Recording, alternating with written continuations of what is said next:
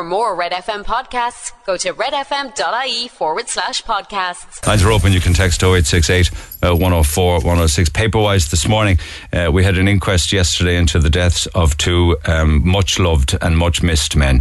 I'll come back to this in a few minutes' time from the court report, from the inquest report of Barry Roach, but it's in all of the papers this morning. Carries in the Red Tops, carries in the Irish Times, the Examiner, the Echo. It's also in this morning's Independent. And they hone in on the young father who was hailed a hero for his unbelievable action in saving his daughter's life. This is the story of the bus Éireann coach that careered out of control in a tragedy that claimed the life of the driver and an elderly priest. And we had the coroner's court yesterday inquest into the death of that driver, Mark Willis. He was only 53 years old, had passed every single medical with bus Éireann, never any issues, but died behind the wheel of his bus. And Father Con Cronin, it's so sad. It's so tragic. He was just crossing the road. You remember the story back in 2021, August of 21? He was just crossing the road. He just had lunch inside in the Bosun. He was crossing the road with a pal. It was a miracle, they were saying in the inquest, that nobody else was killed in this freak accident in Monkstown back in, as I say, August of 2021. And I will come back to this a little later this morning. In another court, though, and this is a criminal court, we have the continuing trial of Ionut Cosmin Niculescu, 30-year-old man from Romania, on trial, charged with the murder of 64-year-old Frankie Dunn back in December of 2019 at Castlegrana House in Borry Road. If you're following it, and I've been following it every day, the latest evidence from yesterday had to do with quite an amount of recordings between Niculescu and members of An Garda Síochána, right up to senior rank, right up to chief super rank. And it was questioning him about, him coming back to Ireland and answering some questions and hopefully giving explanations as to what happened in the house that night. He was saying that he had a notion of coming back. He wouldn't come back. He said that I'd rather die under an effing rock. I didn't kill the guy. I don't want to go to prison. You guys will stitch me up, stuff like that. But they also went in the conversations, heard Niculescu, and you can hear it on tape yesterday, talking about, his version of events on that night. In fact, that entire day, from going to Aldi, going back to the house, opening the door, meeting two individuals there, one with a machete and the other with a very long blade, and so on and so forth. Descriptions of the two individuals that he said he met there, what they threatened to do to him if he didn't help. So that's the latest update from that court in the from that case in the criminal courts from yesterday. It's ongoing and will go on all this week and probably all next week as well. Do you know something we touched on there recently on the air? And that was in many different ways. One had to do with people who went into nursing homes and were stitched up for a fortune of money by the state when they shouldn't have had to pay it.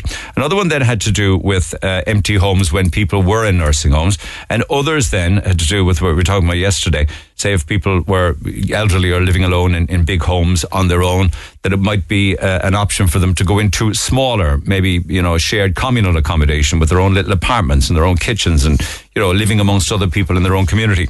So it's an interesting story this morning in the Independent because of the Fair Deal scheme. And if you're in a nursing home and you're engaged in the Fair Deal scheme, it now will allow all income from renting their family home to be theirs. They'll be allowed to keep it. Fair Deal to keep all income from renting homes. So that would be nursing home residents will be able to keep the income from renting their family home while they're in nursing homes. All of the different barriers to that make the front and inside pages of the Independent today. And another one then that the Taoiseach, Leo Varadkar, has certainly, and I suppose you have to commend him because all too often people sit on fences in these kind of stories.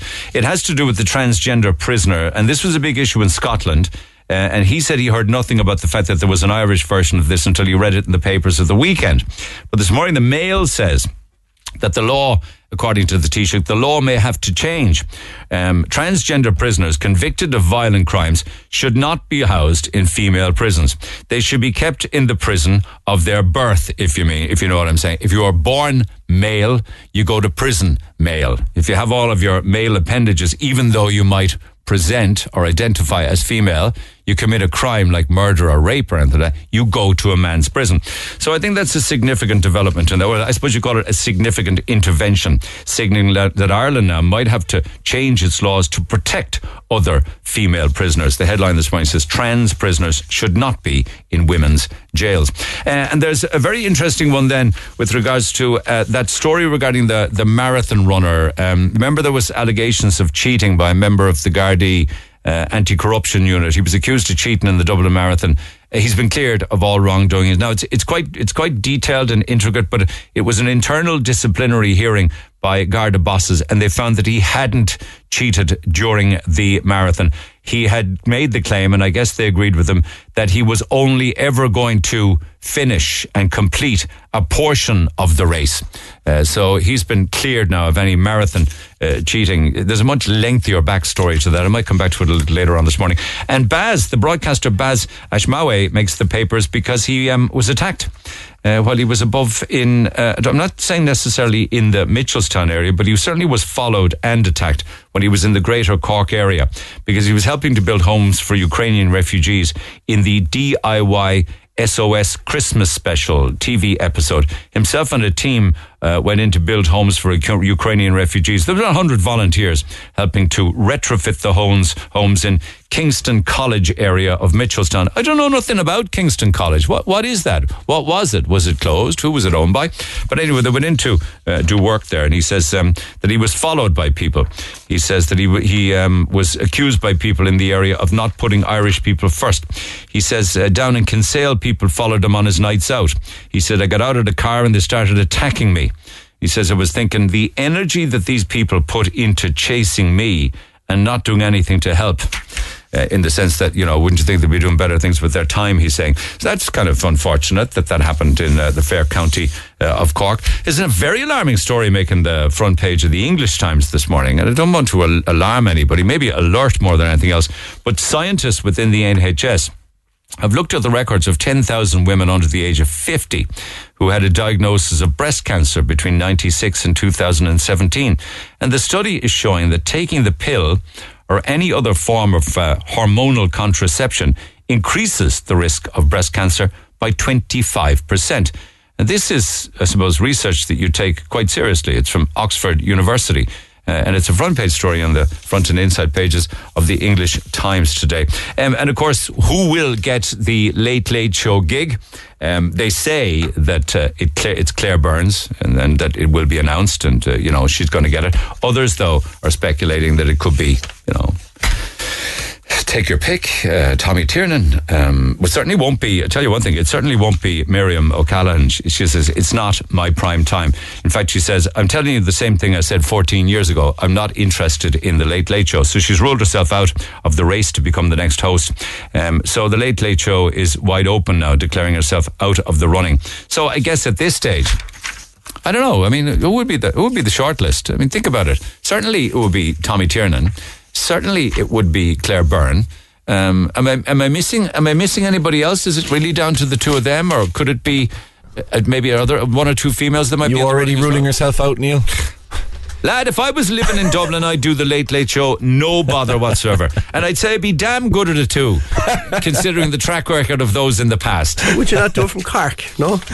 I don't know, Claire Byrne, I suppose. I tell you where I was yesterday, down in the Marina Market, right? They've converted a huge section of the Marina Market now for film crews. They're filming the young offenders down there, right? Ardmore Studios and all sorts of studios are full now, apparently. So the Marina Market, I hope, will be developed as a film studio. It's got all of the gear down there. Massive, big, huge insulated rooms.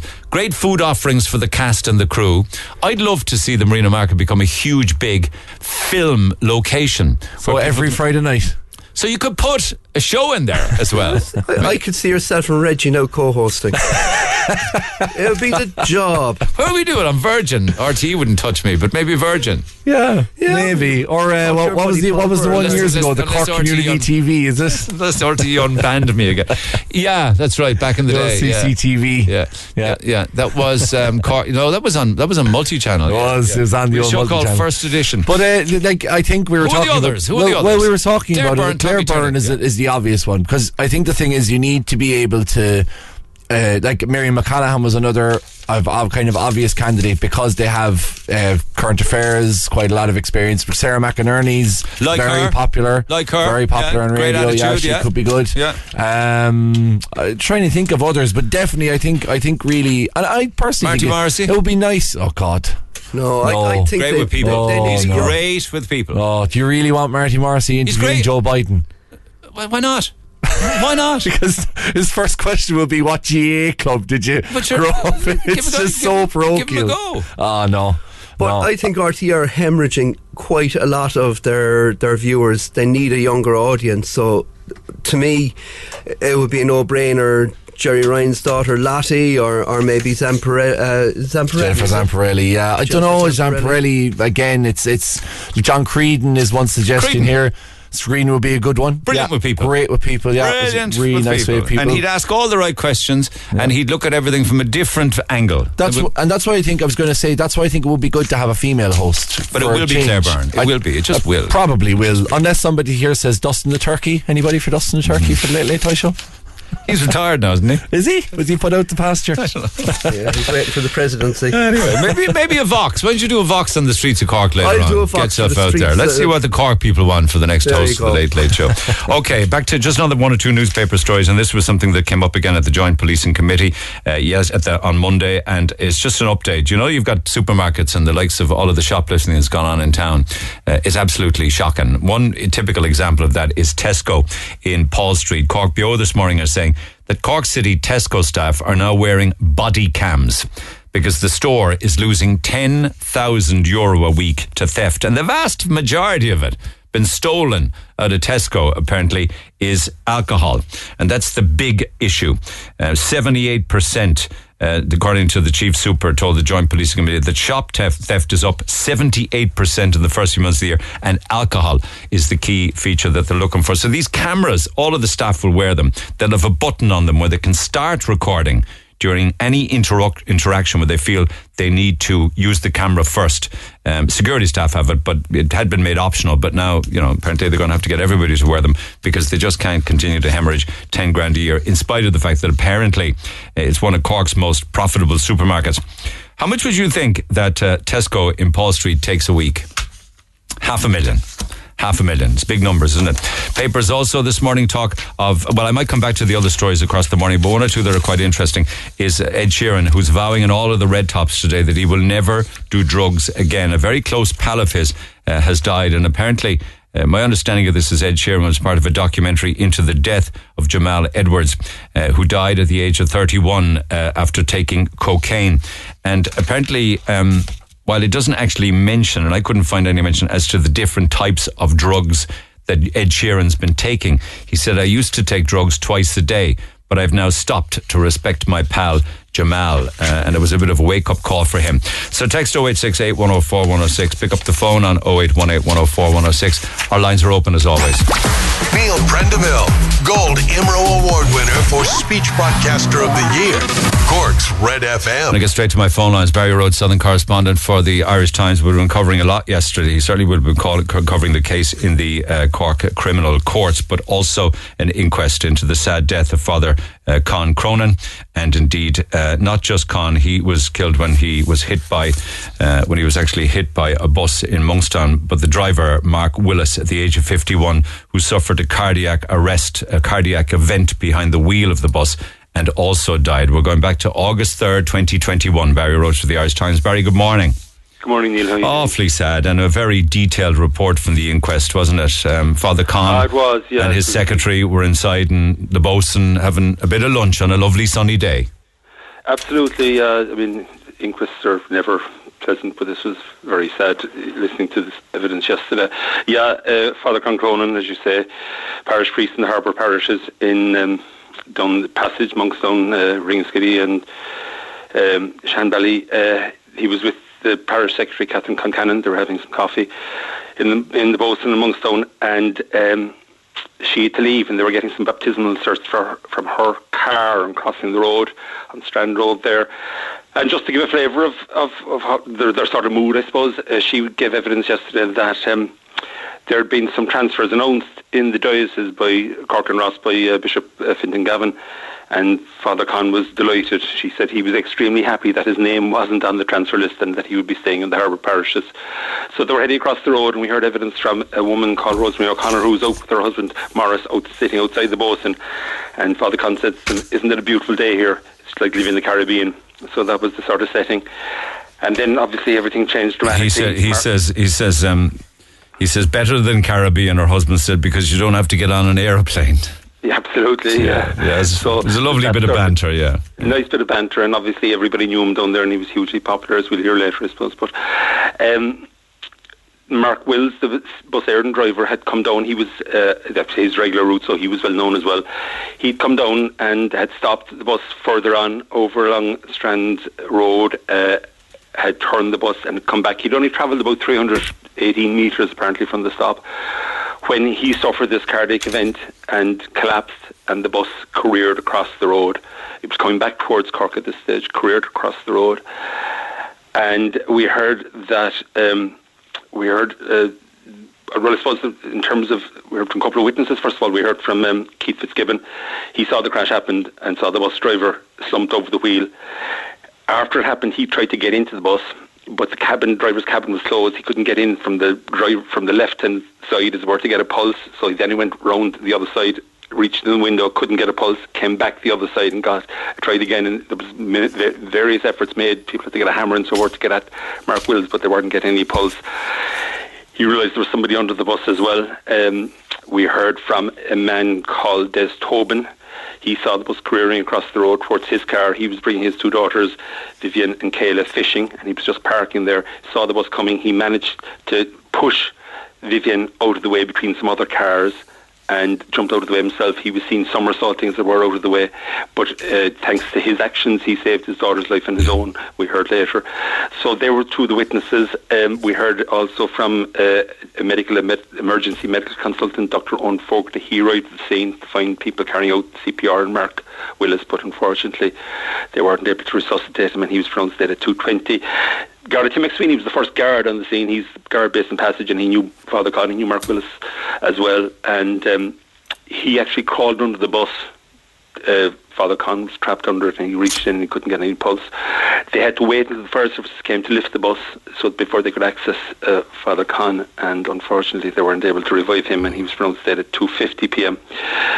We heard evidence from state pathologist, or assistant state pathologist, Dr. Margaret Bolster, saying that Mr. Wills had suffered a cardiac event and lost consciousness, and the cause of death was ventricular hypertrophy or thickening of the walls of the heart's main pumping chamber, and coronary related to dilation and coronary artery disease. And she said that can happen suddenly, the effects of that can lead to a sudden collapse, which clearly was what happened here. Lost consciousness caused death. Lost consciousness, and because we heard Tim McSweeney, the guard, obtained some CCTV footage from the ensign, which listeners will be aware is just next to the boatswain, and that actually showed the accident happening.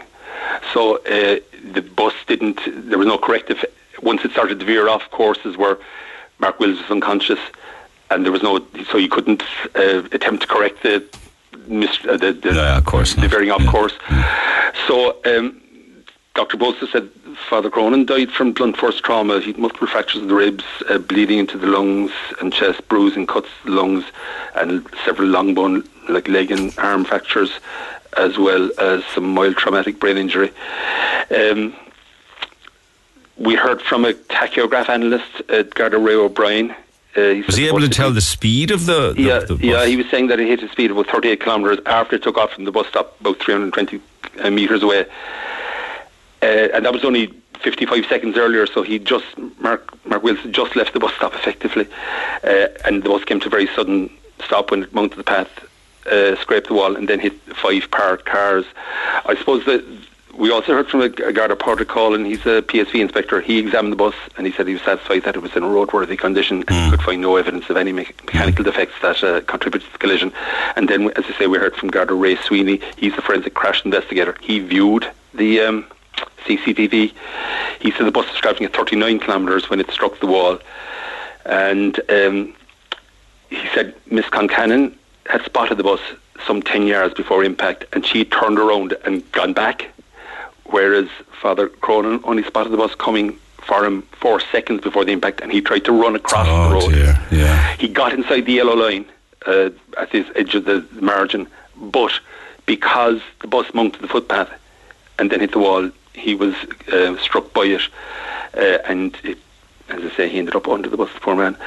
We heard as well from an occupational health doctor, the coroner, Frank O'Connell, said, it was a very unusual occurrence, but he, obviously with serious consequences in this. Actually, I should just go back and say that Ray Sweeney said he wasn't somebody who used the word miracle lightly, or wasn't inclined to use that, but he said the fact that there weren't more people killed in this was really, truly remarkable, given the potential for further death and injury that could happen there. Yeah. That's in the sense of Des Tobin saving Vivian's life as well. Yeah, no, she did end up with some facial injury, bleeding from the mouth, and a foot injury, but in the scale of things, she emerged with very minor injuries and could easily have been killed, as could Des Tobin himself.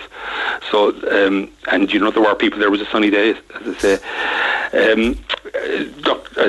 Frank O'Connell, the coroner, said it was I think he described it as a very unusual occurrence, but he said, the people would need reassurance regarding public transport. So we heard evidence from Dr. Bree Sullivan. She's an occupational health physician with the CIE group of companies, and she said Mark Wills had been medically examined in 2018, and he'd been given a 5-year clearance for his bus driver's licence after he passed what are called the Sláinte agus Támad medical fitness to drive guidelines. Oh, absolutely, yeah. He had been examined by a cardiologist some years earlier, and he'd been also by a cardiologist in 2017, and he was deemed fit to hold the D licence. So that, I suppose, was important to highlight that. The jury, I suppose the inquest went on for over 2 hours, and the jury returned a verdict of death due to natural causes in the case of Mark Wills, and a verdict of accidental death in the case of Father Cronin when struck by a bus while crossing the road in Passage. Then the coroner, Frank O'Connell, he extended his sympathies to Mr. Will's family and their loss, his wife Deirdre, and also to the family of Father Cronin, whom he knew personally, and he said was a fantastic guy and a breath of fresh air, always full of the joys of spring. And he referenced the fact that he got a huge send-off from the parishes that night. Yeah. I remember myself, I think he was expected back in Home Church in Cumhola near Bantry at 8 o'clock. They didn't get out of Passage till our own Monkstown Passage, Ring City, till 10 o'clock. There were people just lining the streets. And I remember the day it happened, I went down to the vigil that night myself, down to I knew him to see. I didn't know him to talk to, but I just knew him to see from the Greenway. And there were 400 or 500 people there, and there was people sang, and there was real outpouring grief there. John Spillane, I remember saying, and people were really, really shocked. Really, I know, it's just so tragic. He seemed to have touched a huge number of lives down there. Yeah, with two. So, two lives. You have a driver going off to work in the morning, doing his duty and moving people around on his bus, and he dies, and then a priest full of the joys of spring because he gets to remain in his parish and having a bit of lunch and chatting with parishioners, and then James Hallen, the inspector, said he extended his sympathies to both Father Cronin's family, but also to Mark Wills. He said Mark was well known in the area because it was his local bus route, so people knew him as well, and he was a very popular guy and very popular with his colleagues in Bus Éireann.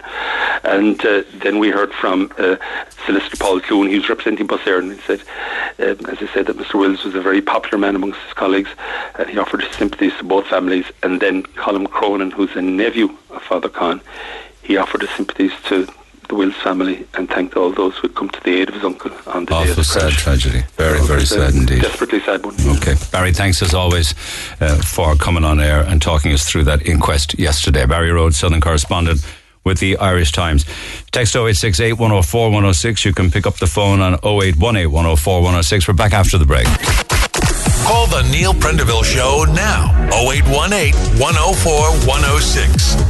Red FM. Another news this morning. Sad news overnight to hear that Gillaby Veterinary Hospital is to shut permanently. A big, massive veterinary hospital out in Toker. I think it started originally up around Gillaby Street in 1957 and then moved. And I know that there were all sorts of issues with regards to it being temporarily closed, but that closure now has been made permanent and it will close its doors for the final time on the 31st of this month. So that's kind of sad to see the Gillaby Veterinary Hospital go, and unfortunately there'll be staff losses as well.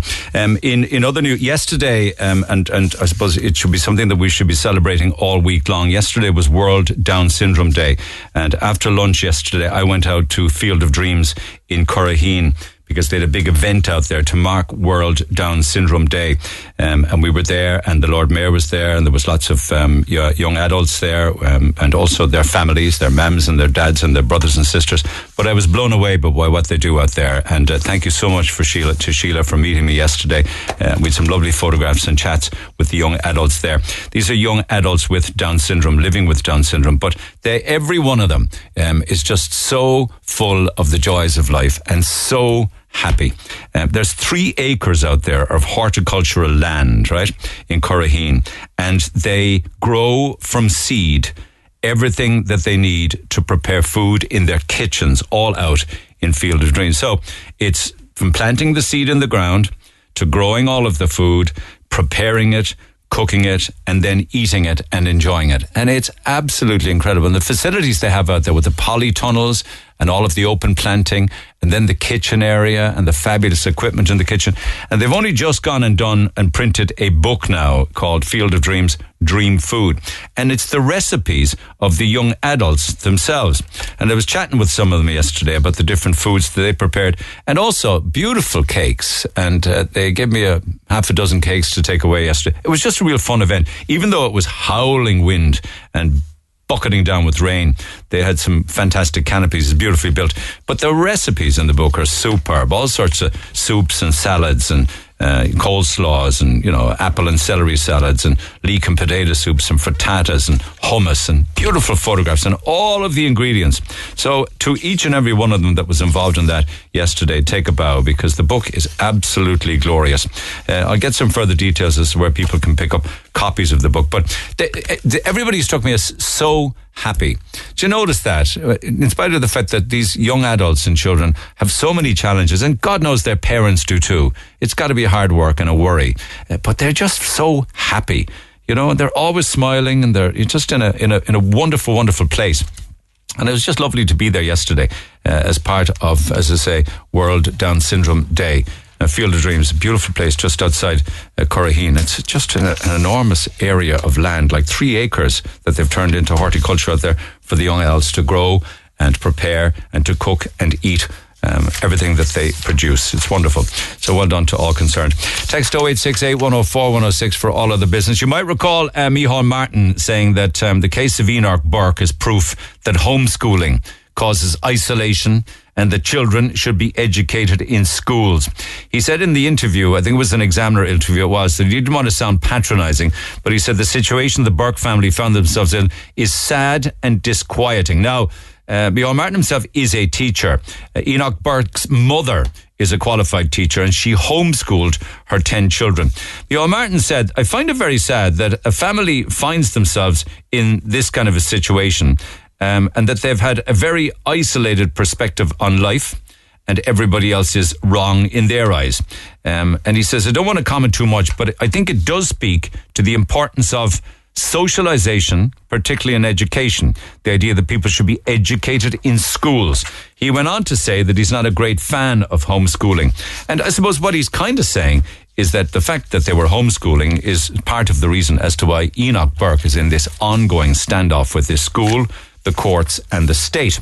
So I thought that was very interesting. A lot of the time you find politicians sitting on the fence in matters like this, but he's come out and said not a fan. Prompted a letter from Chris Carr, an open letter that he wrote to the Echo on this topic, and also on the topic of homeschooling. I have the letter, but I'd much prefer to talk to Chris. So Chris, good morning.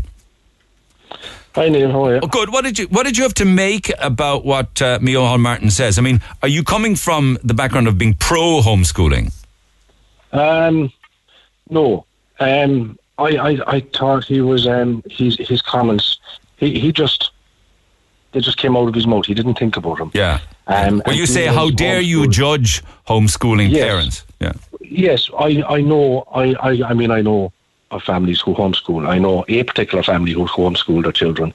They are devoutly religious, but they didn't bring their children up the way the Burkes brought theirs up.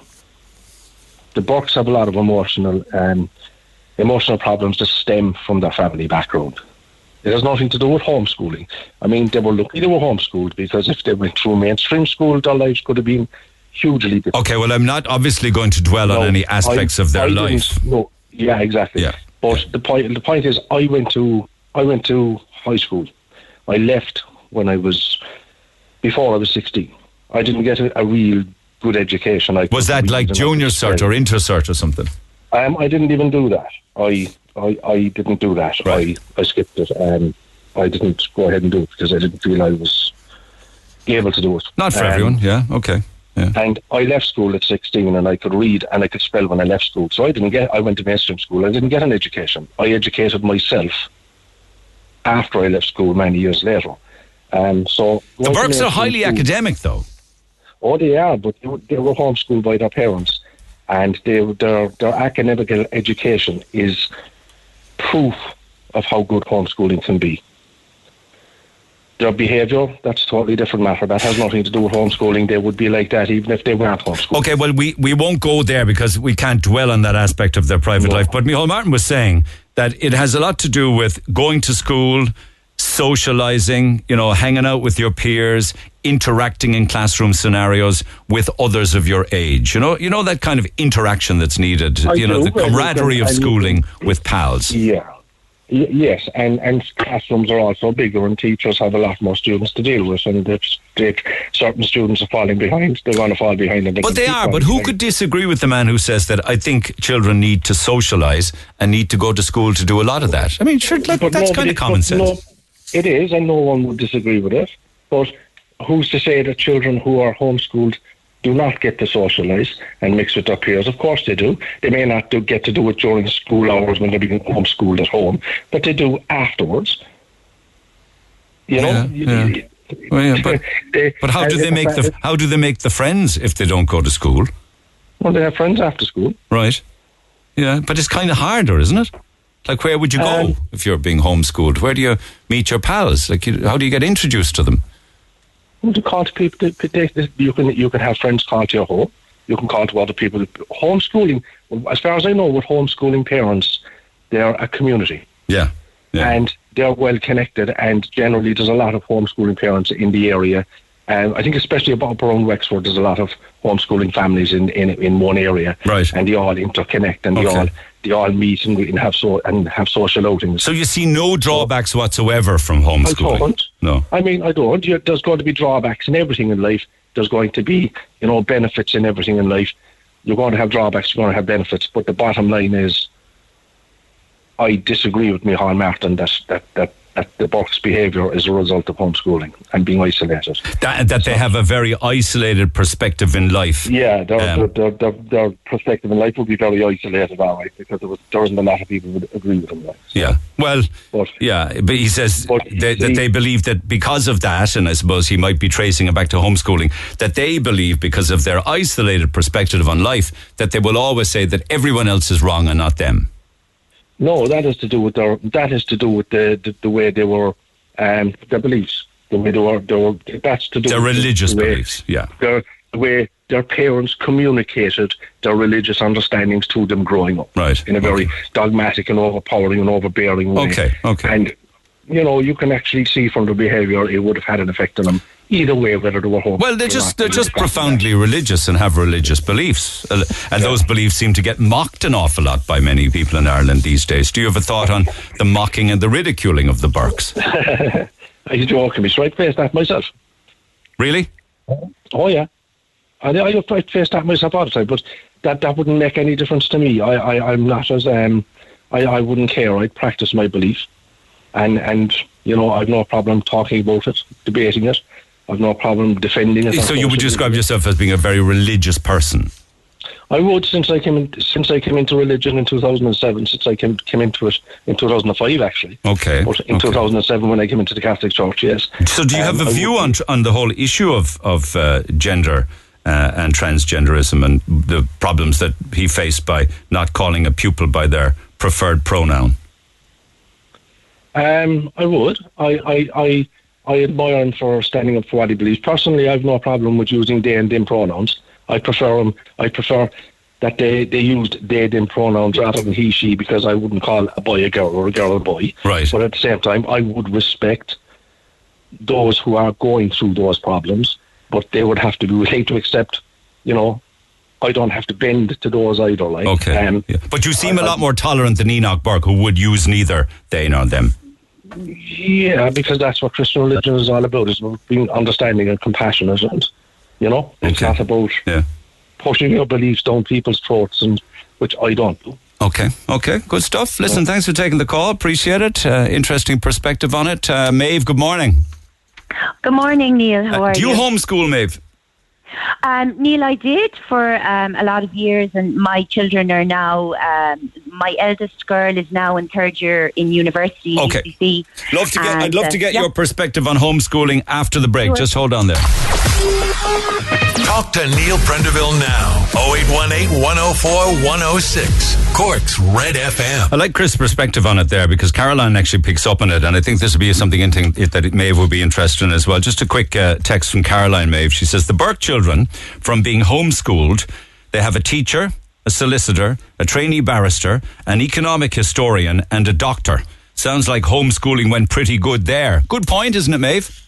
Yeah, well, I mean, you have all types. You've diversity in school-going populations and in homeschooling. So, you can't say that they're typical of either group, really. They've obviously done well academically. It's an important part of life, but it's not the full story. And that's what he's honing in on, the other part of that story, the isolated perspective on life that the children would have. The feeling that, that children need to go to school to socialise with others of their own age. Yeah, well, I mean, I was very disappointed at Micheál Martin's comments. I thought for a man who's studied history and is a government representative to be sort of unaware or denigrating the Constitution by saying, that he doesn't believe in homeschooling, which is an inalienable right in our Constitution. I thought it was very just sloppy kind of speech, like Chris said. You're a mother to three girls, all, as you call them. You call them unschooled. Is that your term? Yeah. Yes. Well, it's not my term. It's a philosophy of education which really looks at how humans are learning from the moment they're born until the moment they die, and that all humans want to learn, and we don't have to do it in an institution or by getting diplomas or, degrees. We all know people who have very many talents, and they didn't necessarily get those, in an institution. So it's kind of embracing life, really. Unschooling. It's like, where's my opportunity to learn today? And, where will that path take me? And following our interests and our passions, and getting expertise in areas that you're good at, and very much socialising with your community and with your world. Okay, but easy enough for you, though, being a primary teacher. I think you also had experience in teaching in second and third level, so that would come very naturally to you to teach your daughters, right? Well, I mean, yes, I am a teacher, but because I embrace this philosophy, I very much I didn't teach my children I suppose it's in how we define teaching. There can be very narrow views of teaching, which is sit down and turn to the next page in a workbook. Well, you have to teach them to read and write to begin with, and then you have to teach them how to add and subtract. They're the basics, and then you move on from there. Well, you do. I mean, the thing is, Neil, children actually learn an awful lot of those things organically because they're in their world. If they weren't relevant to them, perhaps they wouldn't. But, there's print everywhere. They go into a shop, there's writing on every package, every bar of chocolate, every packet of crisps that they want to read. There's, if they want to look up things online, there's print. If kids are buying match attacks, there's print. Our house is filled with books. They would have gone to libraries. So to be honest, it just happens very gradually because there's not any school pressure for it to happen when you're 4 or when you're 5. Okay. But when does the pressure come? I mean, is homeschooling up to the end of primary, or can it go further? It can, yeah. I mean, the Constitution says the parent is the primary educator of the child, and they can choose to do that inside a school system of their choosing or outside. So, yeah, it can go all the way. But surely in secondary, of a secondary school age, a student, be it a son or a daughter, needs the specific teaching of teachers who are strong in particular subjects, so that they can thrive in exams and in their career. Well, look, our world is amazing now, Neil, as you know. I mean, there's, you go on the internet and you can find teachers in any sphere that you want. Or, you can find them in school too. I have great time for teachers in school systems.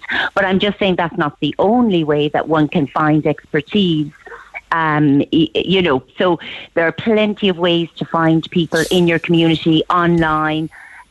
Older children, other adults that So it is true, you can't be an expert in everything. But aren't they missing then in, say, particularly in the secondary school, aren't they missing like sports and interaction and playing on team sports or getting involved in a drama group or debating or Debs and grads and, school trips abroad, all that social interaction that they thrive on? Yeah, well, you can do all those things with your community outside of school. So my girls would have been, members of football teams. They did ballet. They were in choirs. They were in orchestras. My eldest went to New York for a week when she was 13 with a choir. So, there's so much on now. I mean, I remember talking to some homeschooling families and they were going, how do people fit in school? Because we already felt so busy bringing and driving our children to so many activities, And I suppose the good thing is they can go to all those activities, but they're not laden down by coming home to maybe have to do homework. So they actually were far more engaged in their community than a lot of other kids could be because they were quite tired. Did they ever feel did they ever feel kind of set apart though, or different to others, or did other kids ever remark to them anything in a negative kind of a way, that you're not going to school, why aren't you going to school, Yeah, I think that's a fair enough point. I think, the way humans work, when anyone's doing something that's a bit different or odd, you'll get questions and children won't have the same inhibitions and will speak their mind, So I suppose my children are fairly verbose like myself and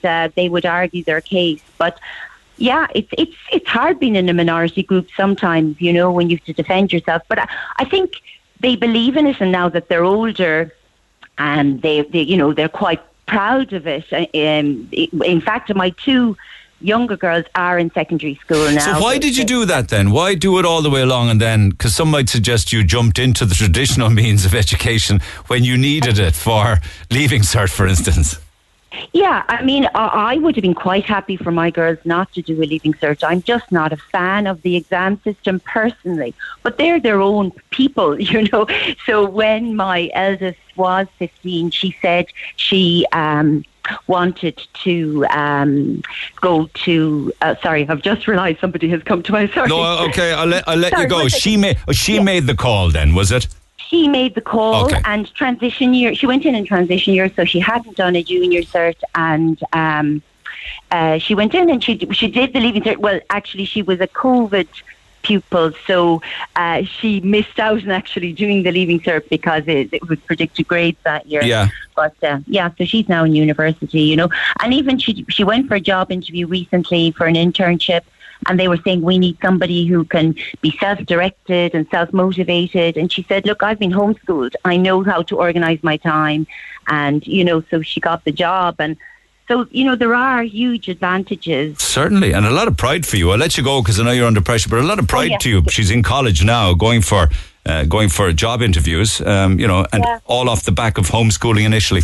Maeve, thank you so much for taking the call. You're very welcome. Good luck with you and the kids. Cheers. Take care. Slán go fóill. Maeve O'Leary, Cork member of Home Educate Network. Back after 10. I'm Rory. And I'm Valerie, and you can join us for the very best in local, national and international sport every weekend on the Big Red Bench. That's the Big Red Bench, every Saturday and Sunday from 6 on Cork's Red FM. All right, come back to other calls, texts and emails regarding the Burkes or homeschooling in a few minutes. Now, I just want to go quickly over to Dee on line 1. Dee, good morning. Good morning. Now, Seamus is telling me you're very, very upset, and obviously so. Everything was fine was it yesterday for? Was it your grandson's confirmation, or whose confirmation was it that your dad was at? It was my son's confirmation. So your dad was at your son's confirmation yesterday. Yes. All was well. But what happened? Well, like, he has COPD and he's very breathless, and he was in a lot of pain yesterday, and I knew he probably shouldn't have been at the confirmation, but it being his grandson, he came. Then after everybody went away last night, my sister rang me and she said that the neighbour rang and said, your dad needs an ambulance, there's an ambulance on the way. So my sister went down. They were taking him straight away to hospital. She wasn't allowed to go with him. So I rang him this morning, 8:15, and he was crying and he couldn't breathe. So I said, right, I'm on my way. And he said, they won't let you in. And I said, why? And he said, because of COVID. And I said, like, COVID is not a thing anymore. They can't stop me from coming in to see you. So I came down, masked up, everything. And I went through the main entrance in A&E, said who I was there to see. They said, you can't go see him. I was like, yes, I can. I said, these are restrictions or whatever, but like I said, I'm not here, for a medical emergency or anything like that. I just want to see my father. I have bottles of water here for him, the Sun newspaper. I just want to go in and see him myself because he's so distressed. And they were like, no, he's fine. But like, he's not fine. Right. Okay. So just tell me, where is your dad? Is he in the A&E? He's in the A&E, yeah. Okay. So he's not in the hospital as such. He's not in the ward. No. Is he in there sitting on a chair? Is he on a trolley? What's... He's on a trolley in a cubicle, right? Waiting to be admitted. Okay. So he's in a cubicle, right? And I do appreciate they have a job to do and all the rest. But all I want to do is just see him for 5 minutes for myself, because I don't take their word for it that he's okay. Because you spoke to him on the phone and he's clearly not. And he was not okay, exactly. So I told them that I'm like Neil, right, this is a fucking joke, excuse my language. All right, I understand you're upset. Yeah. I'm standing here now at the no entry sign, right, the security, right, I can step in here now. They'll probably call the guards on me, but what harm? As I said, I've nothing to lose other than not seeing my dad for the last time. You can't see him or anything because he's in a cubicle. I can't see him. Okay. I can't see him, but like, I'm at a door here now. It says no entry. It's a security door. Right. I'm inside it. Yeah. I'm standing here, right? Now. Sounds like you're trying to get back in, are you? I'm trying to get in to see my dad. Okay. No, I mean now, as in you're trying to get in now.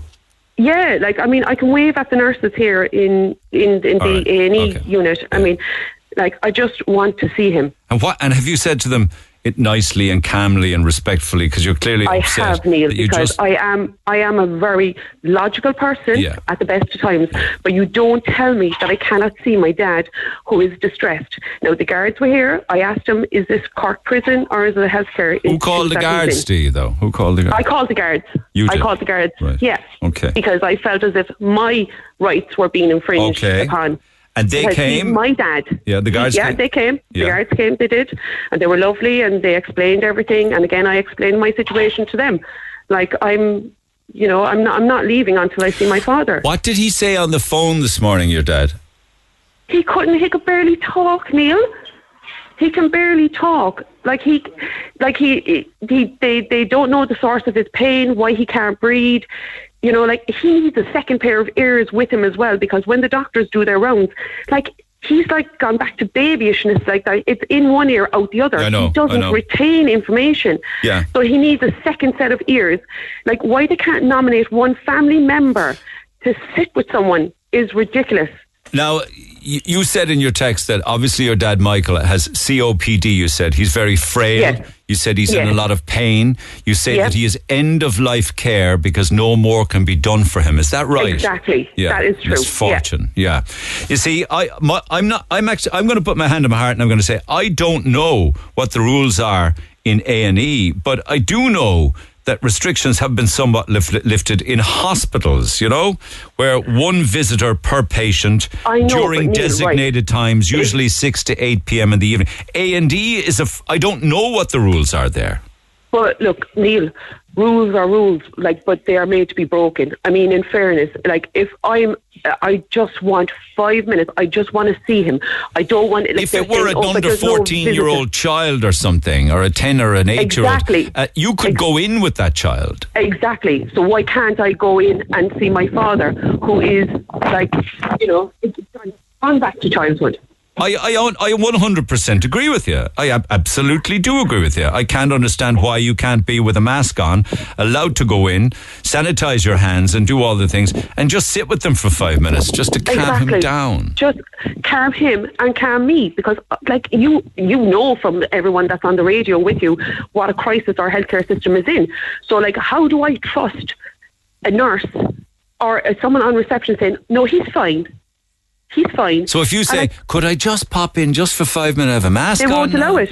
To put on the sanitizer? No, I'm not allowed. Yeah. No, I'm not allowed. He's on his own. He's very upset. He's end of life. The guard went in and spoke with the nurses, and they assured the guards that he was fine. Now, they're not going to say, oh no, we've neglected him and he's sitting in his own pee.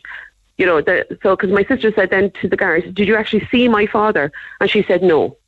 So, like, even the guards aren't allowed in beyond the doors to see and check on my father. Yeah. But so, why does that make me suspicious? Yeah. You know? No, but obviously you'd like to see with your own eyes. I understand that. Exactly. I mean, I'm trying to look at it through your eyes and the eyes of an upset dad, an upset daughter, and a few minutes would make all the difference just to calm your fears. Exactly. I mean, like, what if this is the last time that I get to see him?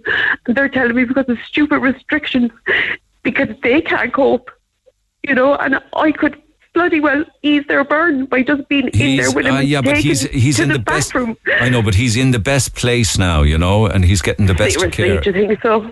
I hope so. I beg to differ. There's a family liaison. That man cries, like, at the thought, like, he would rather die at home than be put back in here. He hates this place. He dreads it. He's been in here enough times. He knows what to expect when you come in here. Neglect.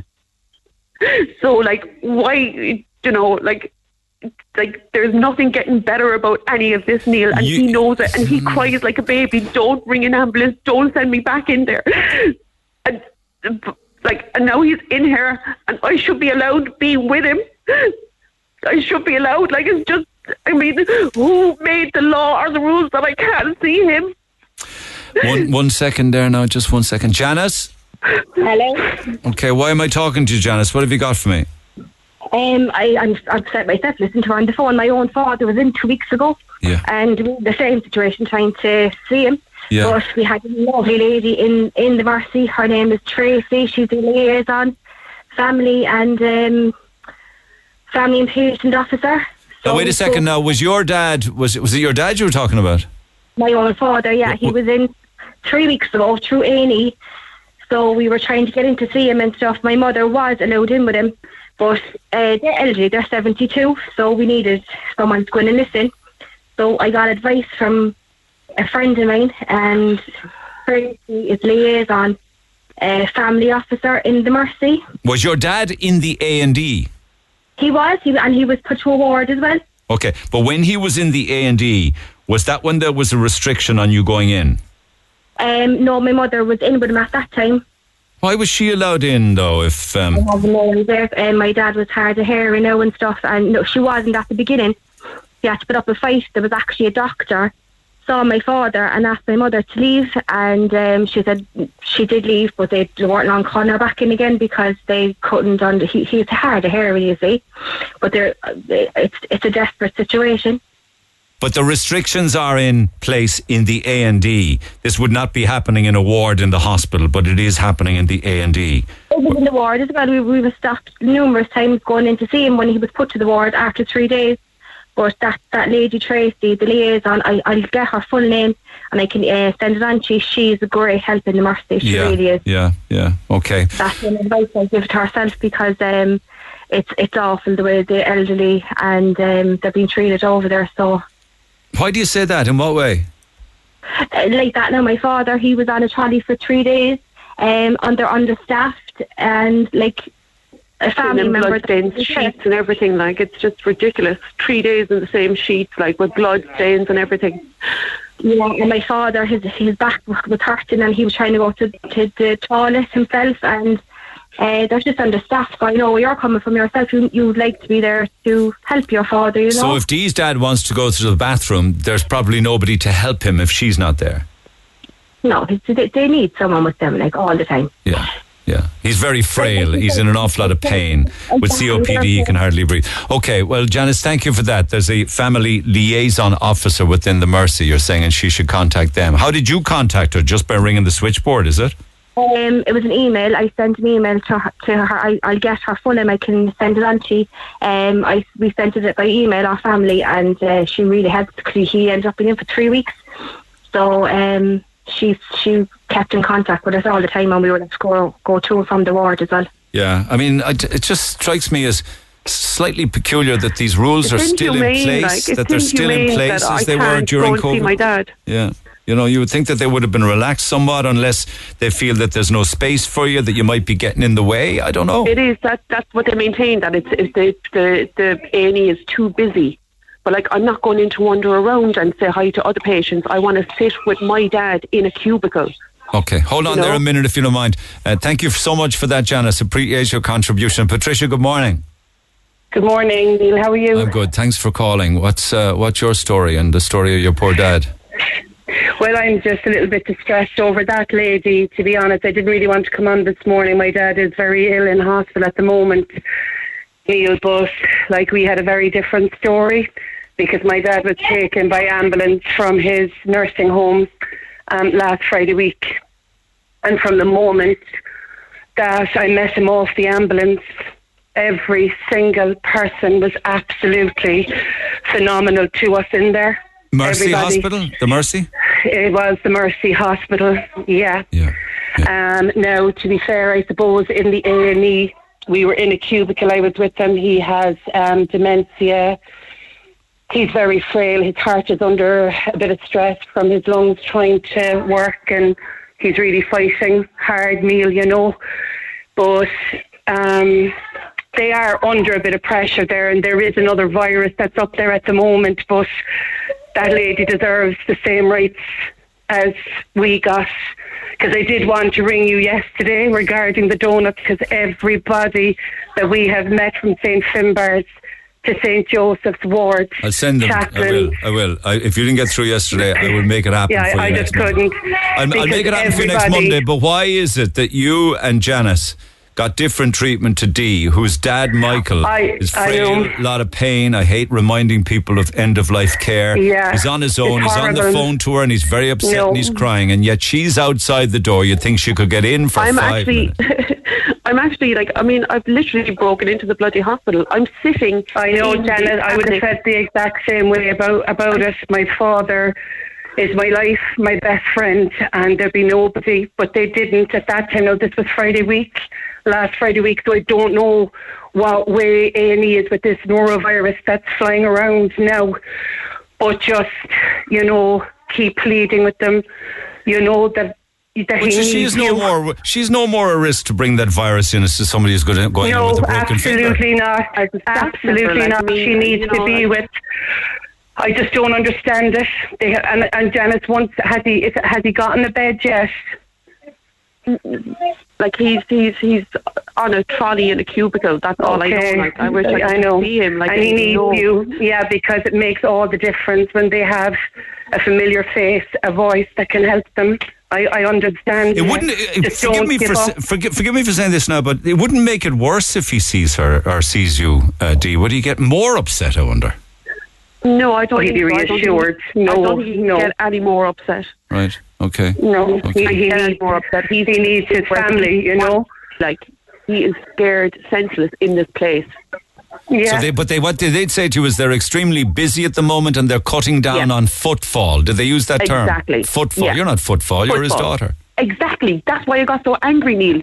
I'm not football, and I'm not there for a visit. A visit sounds like a jolly. I'm not there for a bloody jolly. Okay. I just want to be sure in my own head, because if, God forbid, he goes, and I didn't make this effort to try and see him, you know, like why are they making it so difficult? I don't understand. Right. Like, I'm a good person. We're nice people. We don't, like, I'm not here to cause trouble. I just want reassurance. Yeah, you're very upset because he's vulnerable, he's alone, and he's frightened, and he doesn't want to be there in the first place. He doesn't even want to be there. Exactly. I feel his pain and his fear, and I can't do nothing about it. Other than, like, even if I could just go in and just see him. Well, why didn't you go in and ask again now and let them see how clearly upset you are? Just say, please. They know how upset I am. Like, why would I go to the bloody... Like, my knuckle is bleeding because I was knocking on the door so hard to get in.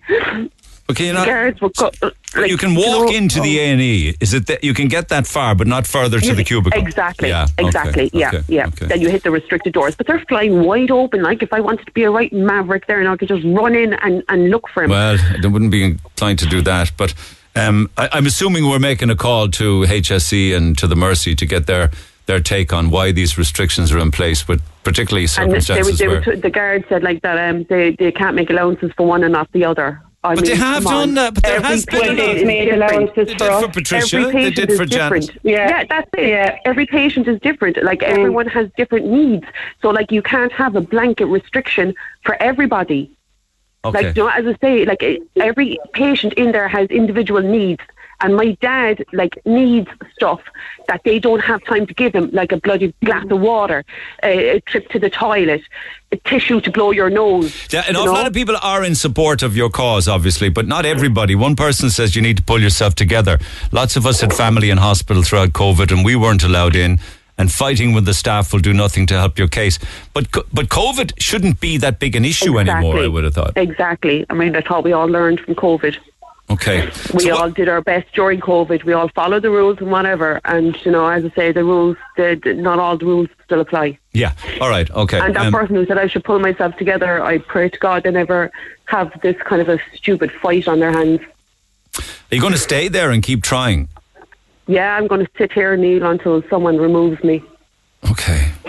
You got your mask on and everything, and it's down now just because I'm talking to you. Right. Like, but I'll put it straight back I'd be interested to see what the Mercy and the HSE have to say on the matter to us, and to see if that makes any difference. You might tell me because, like, nobody's talking to me, and I'm clearly sitting here like a nuisance. But you know, well, you're not. You're just a loving, concerned daughter. That's what you are. Yep. Okay. All right. And as I say, I have nothing to lose other than the last few moments with my dad, so they can do whatever they want. All right. Well, listen, you're not going anywhere, and I'm not either. We'll be back to you again as soon as we have any kind of an update or detail. All right. Thank you, Patricia. Thank you, Janice, and thank you, Dee. Dee is still at the Mercy. Back after the break. Your thoughts on that are welcome in the times we live in. Text 0868 104 106. We got more calls on the way. Talk to Neil Prendeville now. 0818 104 106. Cork's Red FM. We're very much on the case in this story regarding Dee and her dad. We really are. We're in the middle of talking with different stakeholders involved in not just the Mercy, but HSE and governance and things like that. So hopefully we'll have an update on this. I promise you that. Let me get back to the phone lines, though. In the meantime, there's a big difference now between a visit in a hospital ward and a visit in an A&E. When you go through the A&E into a cubicle, there are different rules applying. That's my understanding of all of this. Sarah, good morning. Morning, Neil. Help me out here. Tell me your story to begin with. Yeah, so my story, Neil, it would go back now, I suppose, to when there was a lot, stricter restrictions in regards to COVID. So it would have been back in October of 2021. A long time ago. Different world then, different rules, different regulations. It was, as we all know, and we like to forget, I suppose. But at the time, my poor nan, she was up at home and she had a stroke while she was at home. And we obviously, we kind of suspected that was what it was anyway, just because of some of the signs that she was giving. And we called an ambulance and we waited maybe an hour and a half for the ambulance. They were very busy that night. And they came, they checked her out and they were bringing her in the ambulance to hospital. But obviously I had explained to them, along with my uncle on the night, that my nan, not only we thought she was having a stroke, but she actually had dementia. And we kind of tried not to talk about that around her because she was still very clued in. She knew all of us. And, yeah. She didn't like the word, so we kind of had a word with them and said, look, she has dementia and she's going to become very distressed now and upset if we can't go along with her. We have got to get those ambulance response times down. We really do. 90 minutes or whatever for a stroke victim is... They were fantastic. No, I'm not portioning blame on the paramedics. I'm not. We just have to get it down to 10 or 15 minutes. We really do. obviously timing is a big thing when it comes with strokes, it's what it's all about, is timing. It's a huge thing, and we were very aware that, like, we had made a second call to find out what was going on, and she was quite feeble at the time, so we couldn't actually even put her into one of our cars to get her there ourselves. All right. So it was long, but when we had explained to them the situation, that she actually had dementia, and if she was apart from us she would become very disorientated, it wasn't their fault, but they had said, look, it's so strict at the moment, there's absolutely no way anyone will be allowed in. And I had said, like, you know, even though she has dementia, she actually has a carer, you know, is there any kind of way that, you know, you can have some kind of compassionate grounds to lift those restrictions? And unfortunately they had said no, and she was put into the ambulance outside of the home that night, and they had to do tests on her heart, and we could hear her from outside the ambulance very distressed. We were all obviously very upset and distressed because of it. And my mum, actually, I feel so sorry for that lady that's on talking now about her dad today, because it reminds me so much of my own mum. My mum wore a patch. She called every hour, I'd say, asking is there any way she could get in, because like that now, my nan was in the A&E after the stroke for 2 days on a trolley, and she wasn't actually admitted to a ward for 2 days, and my mum was being told she couldn't come in because of COVID, but she was being reassured that my nan had been changed. We'd sent a bag over with pyjamas and things like that. My nan had been changed. She was comfortable. We were asking would they charge her phone because it was, you know, running low on battery. And eventually, after 2 days of my mum ringing and putting up a fight, she was allowed to go in and see my nan in the A&E hallway in the back for 5 minutes. My nan was still in the same pyjamas that she was taken away from our house that night. It was all dirty. She hadn't been able to get up really to go to the bathroom much, so you know, she wasn't in a good state of affairs, to be honest. Was she soiled, are you saying? I don't know about that now, Neil, but she was just her pyjamas that she had on wouldn't have been suitable to be sitting in there on the this is March 2023, right? I would have thought that we'd come a long way from your description there. I appreciate that there may be another virus, or there are other outbreaks, or germs spreading. I understand all that. But at what stage are we going to say, okay, we need to get on with life now and show a bit of compassion? So a bit of compassion to, you know, the older people that have lived through so many diseases and viruses, and they're trying to have worked hard all their life. Like, my nan was making phone calls to us, very disorientated. She was crying, leaving voicemails, saying she didn't know where she was. She thought at one stage that she was in a restaurant on McCurtain Street, crying why we'd all left her. Like, she was very upset, and obviously it was very distressing for my family because we so badly wanted to get in and we couldn't. But is it right that Dee and her dad, like, he could be feeling the very same now, the way your nan was? God. That's why I have right to say now. Because we'd be quite private, but when I heard Dee there, I said, my God, it just brought me right back. They should not be going through that today. It's just, like, Neil, I've been over in the hospital a couple of times myself in the last 2 years with my small children sitting in the A&E for hours, and the doctors and nurses are fantastic. They're doing their best, but they're very stretched. And I'm telling you now, inside in that A&E, specifically, I will say in the Mercy A&E compared to the CUH, just from my own experience, there is an awful lot, especially on weekends when I've been there, people who are very drunk, they're refusing to wear masks, they're being aggressive to staff, to people who are sitting down in the chairs.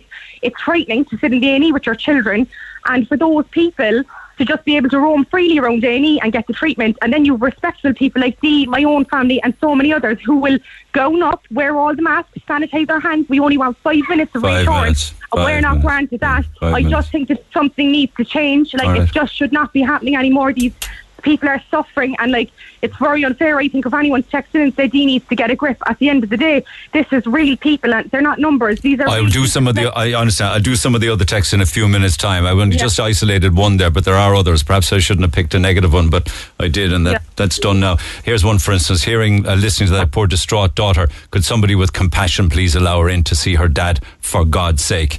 So there's another one. Just got the end of the conversation about the daughter with the dad and the Mercy. I've been in a similar situation in another health setting. They wanted to discharge my father, who lives alone with severe memory loss, with no organised support. I emailed the manager of the ward, got no reply, got onto consultants, GPs, public health nurses, etc., raising our family's concerns. It's all about family concern. I made it clear that they were putting him in danger, weren't taking responsibility if anything happened, and it wasn't until I added them into the email conversation that I got a response. He was not discharged and now is in full-time care. put everything on paper. Maybe that's not necessarily related to what Dee is saying, but there are other ones that are very much supportive of her listening to the radio. I hope, Dee, I hope I never end up in any hospital with what I've heard this morning. I'd be terrified if I was a patient in any of them with that kind of treatment to family. So there's a lot of people in support as well, Sarah, all right? Yeah, that's good to hear, and I hope anyway myself that Dee, get some reassurance. Thank you. Thank you so much. I thought we'd come a long way from when your nan was there. Did she pass away in January, the misfortune? She passed away in January of 2022, Neil. Thank God. We were very lucky in the end because she was transferred from the Mercy that time after about 2 weeks to St. Finbarr's. It was kind of like a therapy home. They thought she was going to pull out, be okay. And they were fantastic in St. Finbarr's with my nan, I have to say. And then we eventually brought my nan home in the November, and the family were kind of there quite a lot, and she passed away in the January at home, and we had the help from Marymount as well, who were just earth angels. They were fantastic. Well, that's nice to hear. She was surrounded by all her family, which is what she would have wanted, but it was just very sad that when she first went into hospital, she had such an awful experience. She was very distressed. But I know. Thanks, Sarah. Thank you so much. Lorraine's a care worker in the community. Morning. Hi, Annie. How are you? When you say care worker in the community, what does that entail? I'm home care. I look after people in their own home. Well done. And you say, have we learned nothing from the nursing home incidents? Develop that point. And what do you mean? I really hope Dee gets to see her father, because I actually think it's heartbreaking to listen to it, and it's frustrating on the other side to see that we have actually learned nothing from the nursing home situations during COVID, when loved ones were left without seeing their family members. And they were in end of life care. What happened in nursing homes was atrocious, and what happened in Ballynoe, of course, was particularly awful, with the amount of deaths in a 6 or 7 week period. And a lot of the time, of course, you had families who couldn't get in and were looking through windows. We all know of the horror stories out of nursing homes and how the elderly were treated and forgotten about. You would think that lesson would be, now you should allow a family member in if somebody is elderly or confused or upset or worried or unable to walk. There is no one better to be next to that man, only that, his daughter.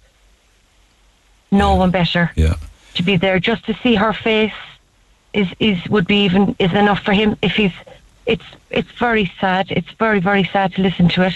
Okay, but you're kind of in the same profession as many of those who are making the call to not let family members in. Can you see it through the lens of can you see it through their eyes, in the sense that maybe there is a health risk if everybody is allowed in? I see it from both sides, Neil. Obviously we have to be careful, and there is still lots of viruses going around out there. That girl, Sarah, made a very valid point. You have loved ones going into home settings and hospital settings who are willing to wear their PPE gear, sanitize their hands, and just be with their loved ones. And it's still not enough for these people who are making decisions. I don't blame them. Well, you think 5 minutes would be, here's a bottle of water, here's your Sun newspaper, do you want me to take you to the bathroom and leave? You think that would be okay, wouldn't you? Absolutely. And I just think they should even be allowed to even stay, even one designated person to stay with them. If they're like a lot of even dementia people, Neil, like they only can see one face, I know. And tell me, could it just have that loving person? Having a loving person there to help and to console and to comfort. Could I just ask you before you go, have you noticed a big difference now in the people that you visit, over the past 2 or 3 years? Have they been set back by all of this? To be honest with you, Neil, the people that I go to now just want to move on. They want to get back to their lives. I don't see any worry, the fear that was there before with the elderly people, because they were terrified. Yeah. They were terrified of you coming in. They were terrified of their family coming in. They were terrified of anyone. But I do see they're a lot more relaxed now, and they just want to get on with their lives. They just want to get back to normal. I'm glad to hear that that's your experience, because others are saying that they're slow to go back out or to socialise or allow people into their homes, a lot of elderly people, that they're still in fear, and the fear was ingrained into them by all of the fear-mongering that was that was given by the state and politicians and the HSE throughout COVID, you know, that they can't get beyond that now. And I do believe that is out there as well, Neil. That's definitely out there. I mean, my own grandmother used to go to bingo 2 or 3 times a week, and she doesn't go now at all. Okay. You know, just all those little things, the social side of it, is definitely out there. But I'm just speaking when I go into, you know, when I sit down with the people and I chat to them, and like, you know, my experience is that they want to just. They're more resilient than I had thought, that they just want to get on with life. They're hardier about it. And I'm speaking from my own experience. Yeah, no, exactly. I know there is a lot of fear out there with a lot of other elderly people, you know. Yeah. Good for you. Well done on the work that you do. Yeah. Thanks, Neil. And you know what's so important is that I just feel sometimes that they get so forgotten about sometimes. You know, we really need to look after them. And they're so important. Yeah, bit of compassion. Let's see if we can make a difference in the case of Dee and her dad, Patrick. Thanks very much. Thank you so much, Lorraine. Take care of yourself. Text 0868 104 106. We'll pick up the conversation after the break. Text the Neil Prendeville Show now. 086 8104 106. Red FM. You can pick up the phone on 0818 104 106. Colette, good morning. Good morning, Neil. How are you? I'm very well, and very sorry to read the text about the passing of your beautiful husband, John. South Infirmary. I was listening to that lady there earlier, and she really struck the emotion in me, because I'm now not talking about visiting or anything like that, but within my own situation, my husband will be 12 months dead next month, and he had been diagnosed with cancer, and he had been going through 7 intense weeks of radiotherapy. But in the last 10 days of his life, he got pneumonia, and he was put into a hospital, obviously. I had to fight to get on compassionate grounds. I was allowed into him every evening for 2 to 3 hours, which I know I was very, very lucky. But I did ask if I could swap out. I'd have one of my sons. I have 2 sons and a daughter. If they could see their dad, you know, instead of me. And I was told no all over this COVID. No. But anyway, in the end, I suppose I should have been just lucky that I was allowed in. On the Friday, he got his very last dose of radiotherapy in the Glandore Street in the COH, and he was brought back to the South Infirmary. I was with him on Friday night. We had made a plan that me and my 2 sons and my daughter would come to the car park in the South Infirmary on the Saturday, because we were so thrilled that he was after getting through 7 weeks of such intense radiotherapy. So we had all of that arrangements made between the 4 of us. John was going to come down to the car park to the kids. I left him on a Friday night, and I got a phone call on a Saturday morning that he had collapsed and he didn't regain conscience, and could I come up immediately, where I did. And by the time I got there, he was on a life support machine. And where I'm coming from now is my sons, my daughter, my sister-in-law, my sister, my grandson, all of them were all allowed in when it was too late, when he was on a life support machine and he couldn't see them. They weren't allowed in when he was awake. But yet, how come there was no such thing on COVID on Saturday morning when it was too late, and then he died 3 hours later? We were all allowed in then, but yet when he was awake, there was nobody allowed to see him. And this is what I can't understand. I'm so angry. Every night I'm in bed and I'm thinking, why weren't my children allowed in for one visit? Just awful. And yes, they were allowed in when he didn't know no different, because he was on life support machine. And my children never got the option to say goodbye to their father. And it's heartbreaking for me, and it eats away at me, Neil. Every night of the week when I go into bed, I'm thinking of that. Why my poor children never got to see their father or say goodbye to their father. We were told, it's okay, take off your mask, because we were all so upset. But yet, like, where was the COVID then? You know what I mean? Had he at that stage been moved to an isolation area on his own, perhaps, in his own room? No. He was in a high dependency unit. He was in the high dependency unit with other patients. And the entire family at the very latter stages were left in, no masks required, and you were all in. To say goodbye, when it was too late. Are you telling me that the only way you could come up with in the latter stages of meeting your husband and them meeting their dad was in the car park? Yeah, because I wasn't allowed in. The only way that I was allowed in, I had to get one of the liaison officers, my liaison nurse. She put in a request for the infection control team, and I was granted that I can go in because I didn't know how long I was going to have left with my husband, you know. Yeah. And I was allowed in every evening from 6 o'clock, supposedly for an hour. But what I couldn't make out was the nurses up there were so delighted that I was there because I was able to do things for my husband that they wouldn't had time to do the one-to-one that I was able to do. And where were we with regards to COVID restrictions and regulations 12 months ago? That was April. He died on the 23rd of April. 2022, so, yeah. 2022, yeah. Yeah. Well, a lot of restrictions lifted at that stage, right? There wasn't as far as visiting into the hospital because, you know, I had to fight. I was told I wasn't going to be allowed in only on a Wednesday and a Saturday. And I couldn't have that. I just refused to leave the hall. I said, no, I can't have that. I said, I have to see him every night because he did need a lot of care and attention that I knew the nurses would not have time to, to do. Absolutely, yeah. And what is still up to this day, what still kills me is my children only got to say goodbye to their father when he didn't even know that Do they talk about that and ask questions as well as to why it was like that? Do you know what?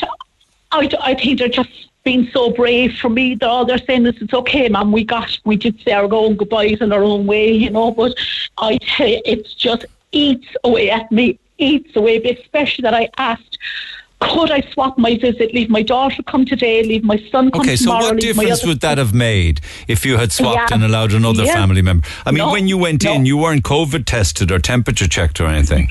No, I just walked straight in. So they never knew what your health was like, ever? No. So why wouldn't it have been okay for you to go off one evening, a son to go in just once, a daughter to go in just once? What difference would that have made? Yeah, this is what I can't understand. The rules are so different. And on the day that he was gone, we were all allowed in. And then at the very end, you can all go in, no mask. Yeah. So no wonder it eats away at you. I hope you get past that eventually.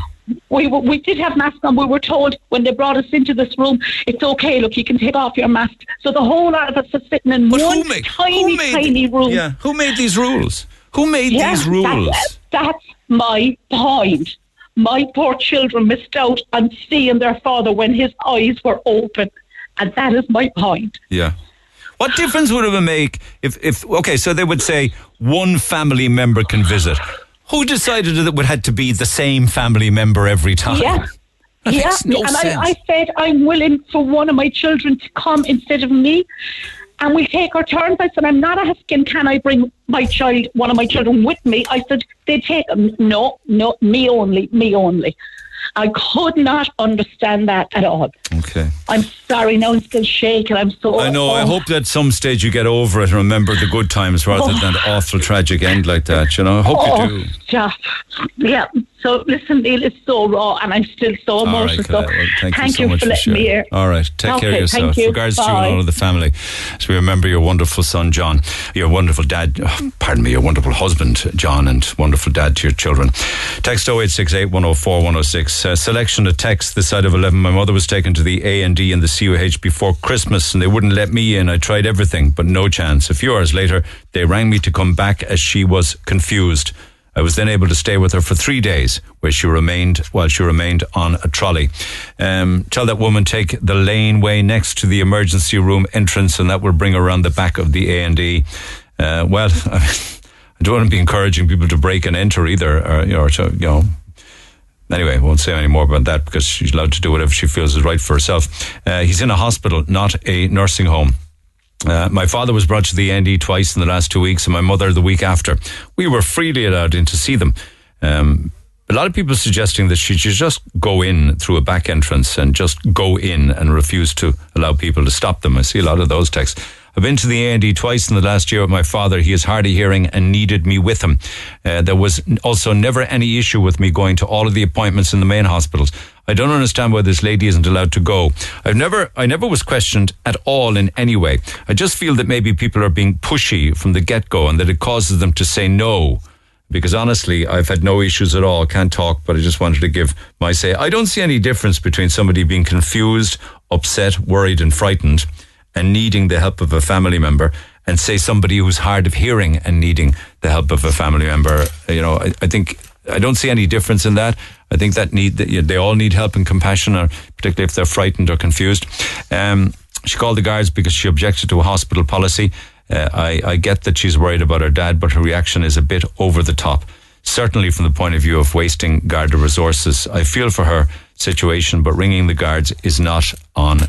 That's fine for you to say that. I mean, and it's fine for me also, maybe if I felt that, which I don't. But until you're going through a scenario like that, it's probably wrong to criticize, you know, until you actually experience what a family member is going through with the dad who's ended life.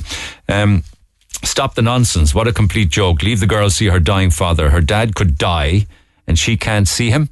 My own GP said she is sick of COVID and it's time to move on from it. Country's a joke. He's not in the best place, Neil. If he was, he wouldn't be crying on the phone, for God's sake. Let his daughter in, says Angela from Carrigaline. Yeah, I know. You hear all of this stuff about, you know, politicians now saying, and the boss of the HSE saying, you know, to the elderly, go on out now and enjoy yourselves. Everything's fine. You know, don't be afraid. Get back involved in the community and meet your friends and your pals. It's all very well to say that now, having put the fear of God into them for 3 years.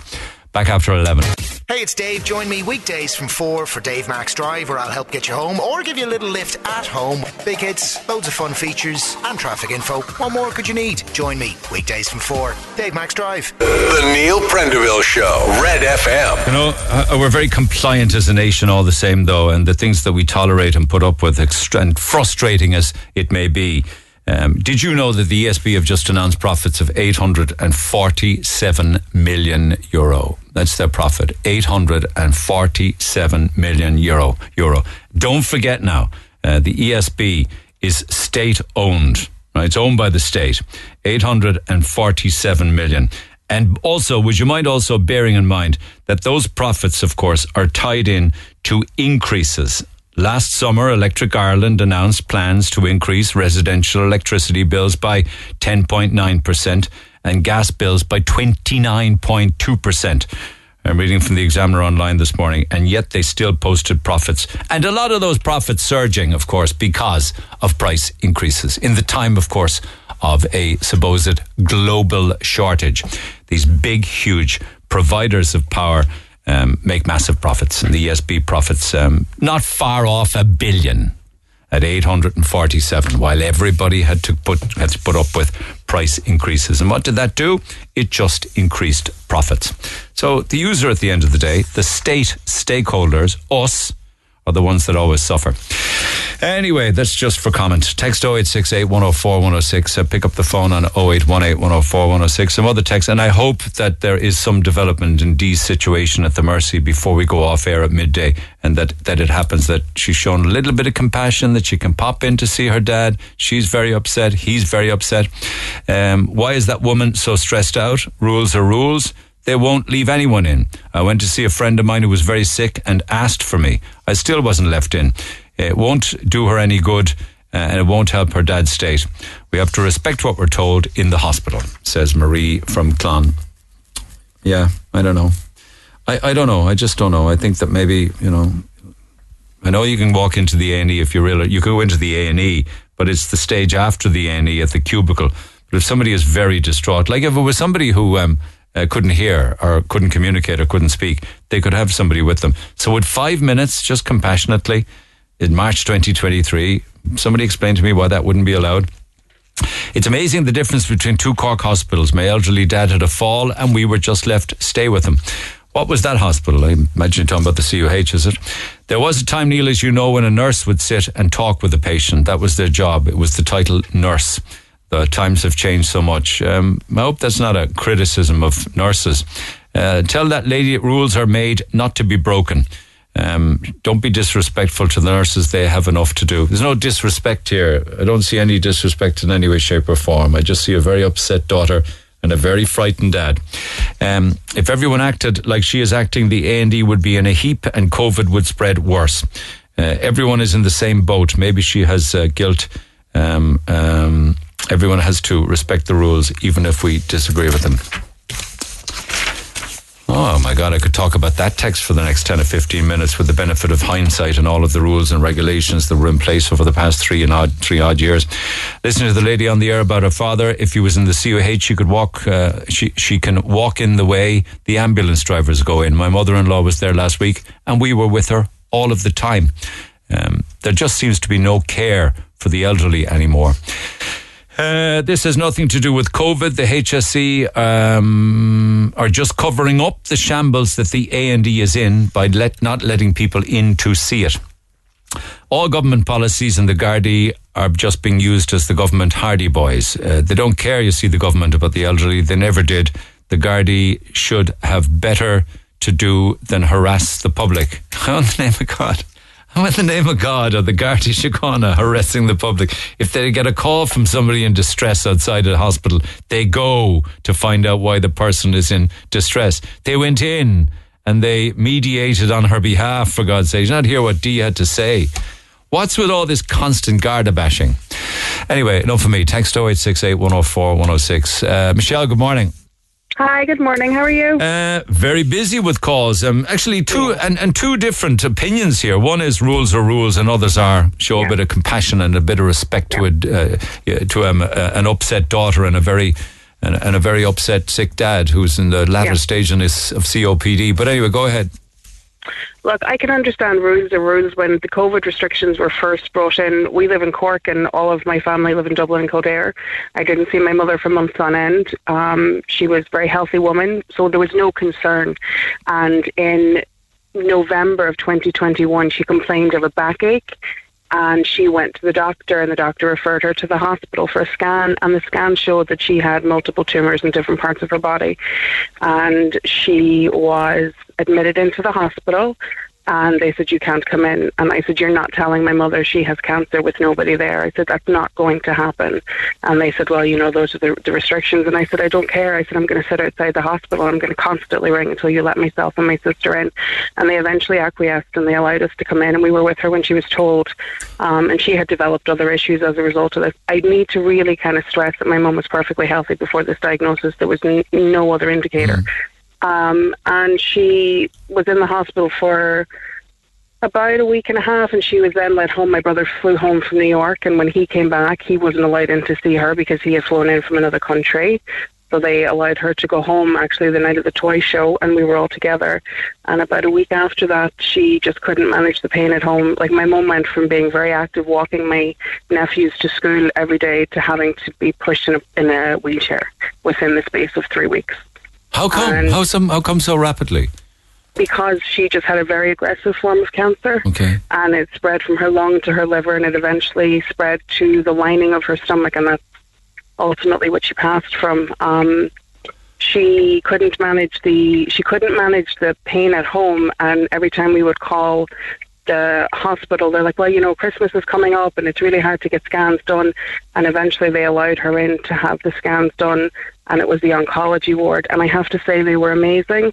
The oncology ward allowed us in, allowed me to sit with my mum. I was, you know, fully masked. I tested myself every morning, and within the space of 2 weeks, it was very clear that she was not going to make any form of treatment.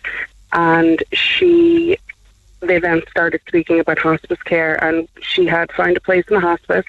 And the day that she was to be moved to the hospice, she tested positive for COVID, which she contracted in the hospital. Oh my God, in hospital, yeah. In the hospital, she contracted, and you know. But you can kind of see why they were so desperate to keep people out of hospitals when the patients were tested. You know that? I can. That's a typical example of very severe restrictions, if you like, to keep it out. And I can completely understand that.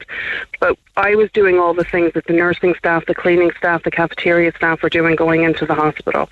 And I may just point out, there was one time when she was going down for a scan, and there were 2 elevators, and one elevator was marked for COVID patients, and one elevator was marked for non-COVID patients. And this was before she tested positive. And the person pushing her bed pushed her onto the COVID elevator, and I said, my mum doesn't have COVID, can you please not put her in that lift? Oh, sorry, I forgot about that. So, while rules are rules there and they're important, they need to be, you need to look at kind of like the whole picture. So she ultimately she tested positive for it, and she was moved into a COVID ward where it was general nurses. They were incredible. But they said, you can't come see your mum for 2 weeks. And I said, what do you mean? And they're like, oh no, 2 weeks. 2 weeks you can't come in. And I said, my mum's dying. She's not going to last 2 weeks. And they said, well, that's the rule, and it's 2 weeks. And I called the administration and I said, I'm going to get a solicitor's letter. Because the 2 weeks was because she would be in COVID isolation. Yeah. Was she in a bedroom upstairs in your home you wouldn't have gone into her, you see, Michelle? You're talking about, they would say to you, this is November 2021, remember, right in the middle of the thick of it. See? Yeah, but we tried to take her home. We said we would take her home. My mother was dying. I understand that she had COVID. I completely understand that she had COVID, but she was going to be dead before those 2 weeks were up. Like, that was something that was going to happen. And we were just, what were we supposed to do? Just let her, You knew that inevitably this was the end. Yeah. Absolutely. And wanted pubs some were time. opened. Yeah, cinemas were open. Movie theatres were opened. Restaurants were open. So I was going to spend my mother's last minutes with her, last days with her. And I really had to push, but eventually they said okay. And I have to say, it was the administration that I had to push against. It was never the staff, and the staff were incredible. And we went in, myself and my sister went in every single day, and we fully gowned up, goggles, masks, hairnets, everything. And we sat with her, and she was very lucid. Christmas Day, we put on, Christmas carols, and we strung some lights. And she was very lucid. And the next day she started to slip, and the day after that, myself and my sister just said, look, we're not going to go home, we're going to stay in the car park, we're going to sleep in the parking lot. And the nurse said, no, we'll get a chair for you, or a bed. And they got a chair, and we were allowed to stay in the lobby effectively. And the next day my mum had slipped into a coma, and they allowed her family members to come in, and they were all fully masked. This was not all right. So different. This was not a Cork hospital, though, was it? No, it wasn't. It was up in the country. But so different rules for different hospitals, possibly different rules depending on what staff were on duty. It's the staff, because ultimately the staff are only going to do what they're allowed to do, because they have to toe the line. It's the administrators in the hospital that are making the rules and that are passing these edicts down to staff. And if you have a family member today in a hospital and they're telling you, no, you cannot go in for whatever reason, and you know in your heart and soul that your family member needs you to be there with them, then fight for your family member, because you're their voice and you are their advocate. And it is so important that you're there. And because we pushed, myself and my sister were holding my mother's hand as she passed. And that would never have been the case if we didn't push. Okay. But why would there be a rule that would say, one person visit 1 hour per night, but it must be the same person, when you could have a son or a daughter whose dad is dying? I mean, it just... They don't make... The rules don't make sense. There's no rhyme or reason to them. There's no... Who's making these rules? Logic. Yeah, there's no thought-out logic behind them. And I understand that there has to be rules in a time of chaos. I completely agree with that. And we followed all the rules. We stayed away. We stayed within our 5 kilometres or 3 kilometres, whatever it was. And I lost time that I'm never going to get back. And while I am so grateful for the last couple of days that I had with her, and I'm really working on not being resentful for the time that I lost, I would say to anybody who's listening to this, advocate for your person, advocate for your person, advocate for your person. So what should Dee do?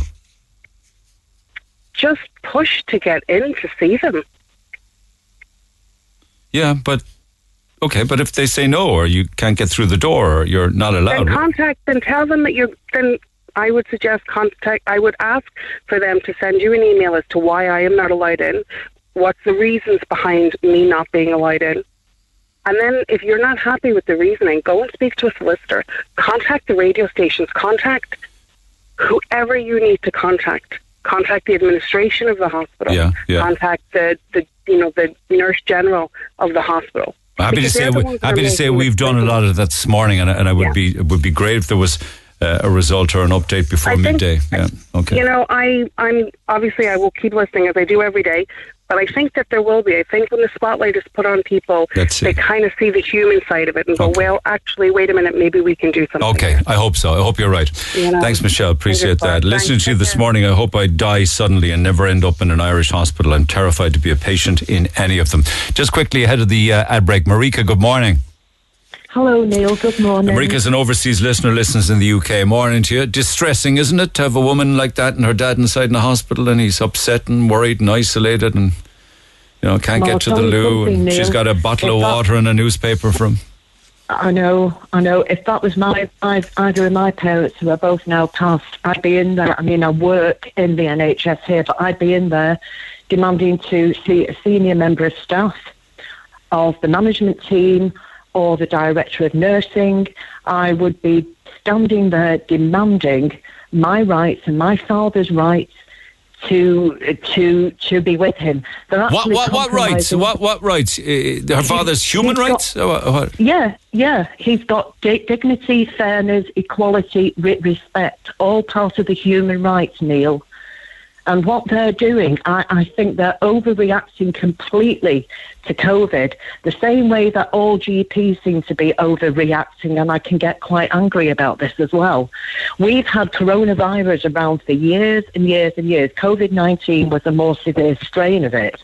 And I think we weren't sure how to handle it at the start. This is absolutely outrageous. There still seems to be but there does seem to be still a lot of fear or worry or protocols. Like I had a consultant's visit there last month out in the CUH, right? And I had to be there at a particular time. And when I arrived, I had to text the consultants to say, I'm in the car park. And then they text back and say, stay there till we call you. I waited an hour and 5 minutes and eventually texted from my car saying, I'm here over an hour and 5 minutes. How long more do you want me to, and bear in mind now, this would be somebody that's walking in to pay good money. It costs hundreds of euro to see a consultant, but you're out in the car park. So I thought it was kind of weird that in this day and age it's still going on. So when I went in, I said, is it normal? I mean, is it still the same with all of you guys as it was through COVID? And they said, we're very backed up.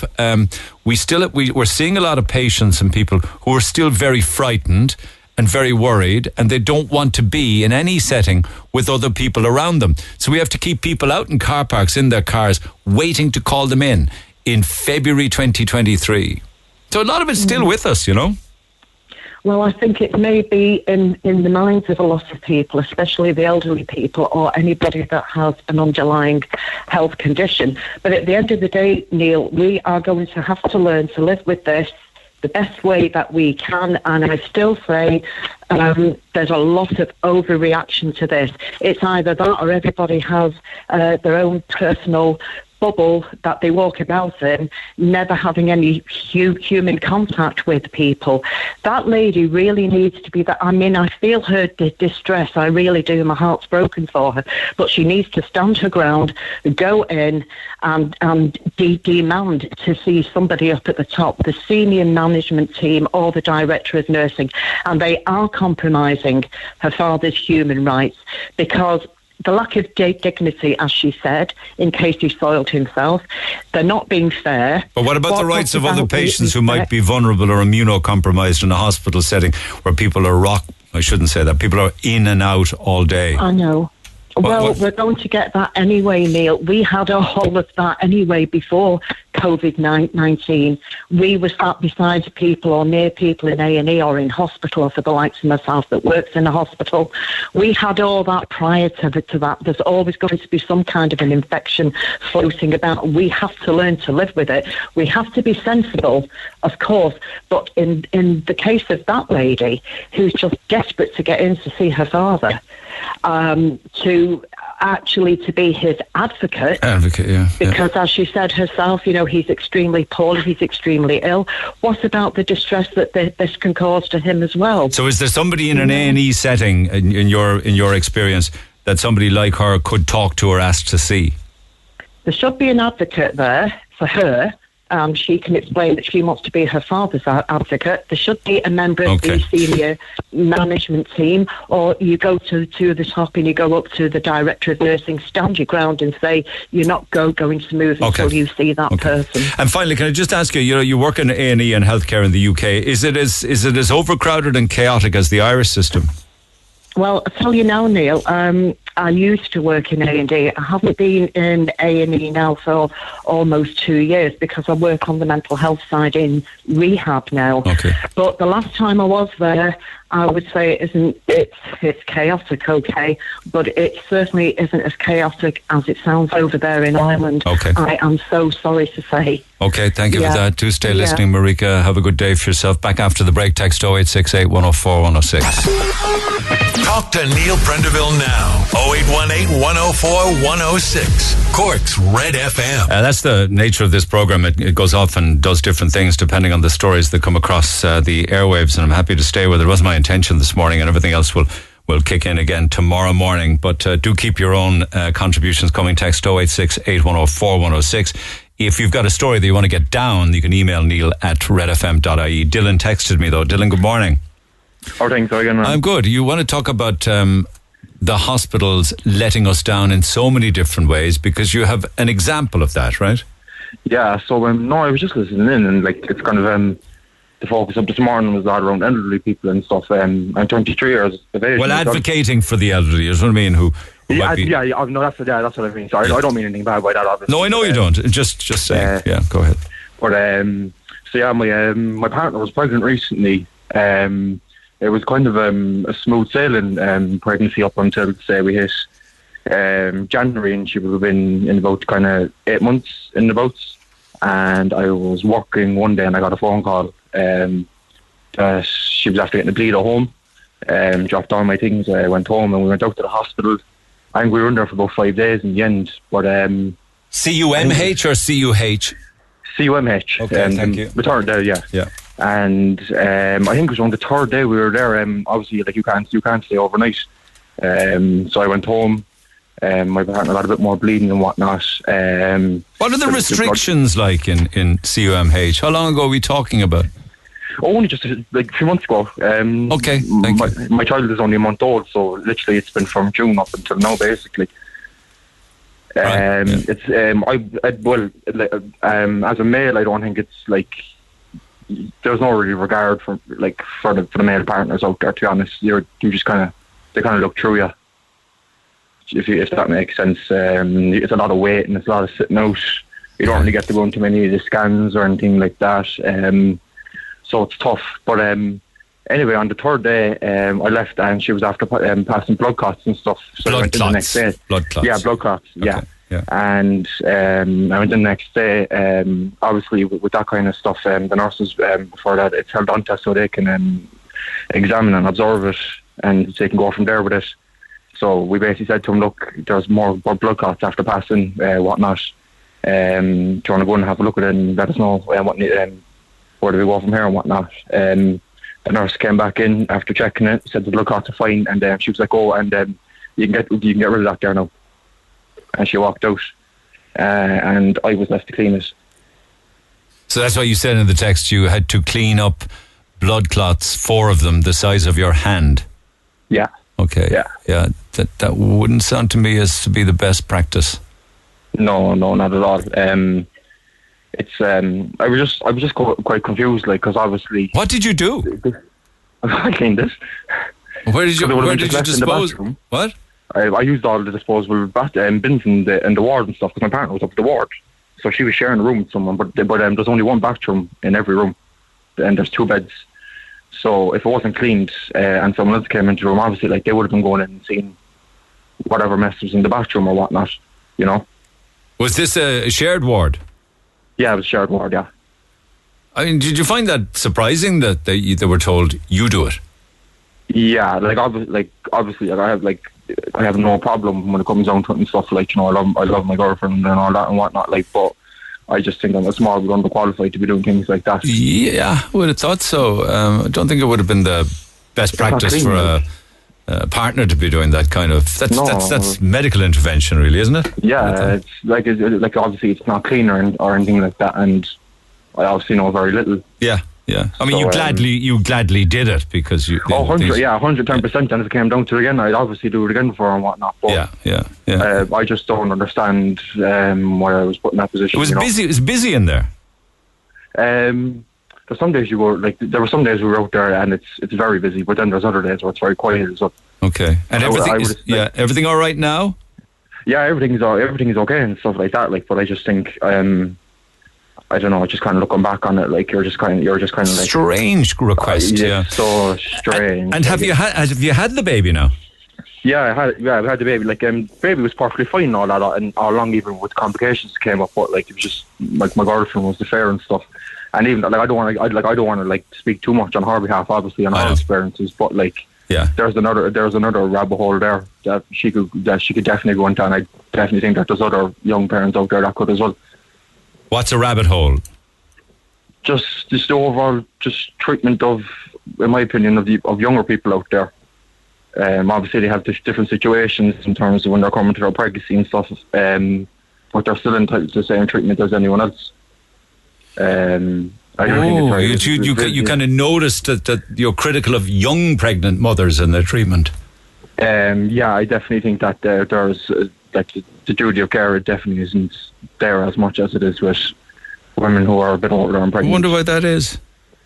I wonder why that would be. Like there's a lot of stigmas with young couples now and things like that. I just think that we're not taken very seriously. Okay. Yeah, but I wonder if other people have had that experience. Appreciate it. The one thing I'm hearing about the CUMH is that people aren't getting up and letting pregnant women sit down on the chairs. Did you hear that one? No. See any of that? Men sitting down and refusing to get up, let a pregnant woman sit down. No, I haven't really seen much of it, to be fair. But just in general, I think, but like that, you see that kind of stuff on buses and everything. I don't think you have to go out there to see that. Men are afraid to just stand up now in case they get abused if they offer a seat to a woman, I suppose. Yeah, I think there's that as well. But respect is the respect, I suppose, isn't there? Well, I'd still get up even if I was. Yeah, I would as well. Yeah. It's not that hard. Like. Yeah. I mean, like, the worry is that you'd say, would you like certainly to an elderly person or a pregnant woman, but would you say it to any woman? Because she might say, what do you think I am? Do you think I have a disability or something? I don't want your damn seat. That's the fear, I suppose, isn't it? Yeah, I think so. But I don't know. Like, I don't think it's too hard to go out of your way. Just offer. I agree. Whatever answer you're given is the answer you're given. Like, we'll keep taking the risk then, Dylan. We'll keep taking the risk. All right, listen, thanks for that. Appreciate it. Best of luck with the new baby. Baby boy, is it baby boy or girl? Boy. Well done. Cheers. Congratulations. I think that could be an update from the Mercy Hospital. Dee's back on line 1. Dee, good morning. Hi, Neil. How's it been the last hour? How did it go?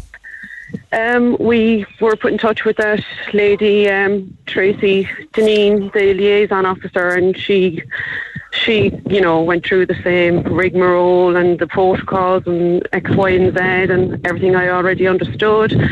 But that all means nothing, like when it's your dad and it's personal, I mean, I follow the rules for the best of my ability for most of the time, but just when it becomes personal.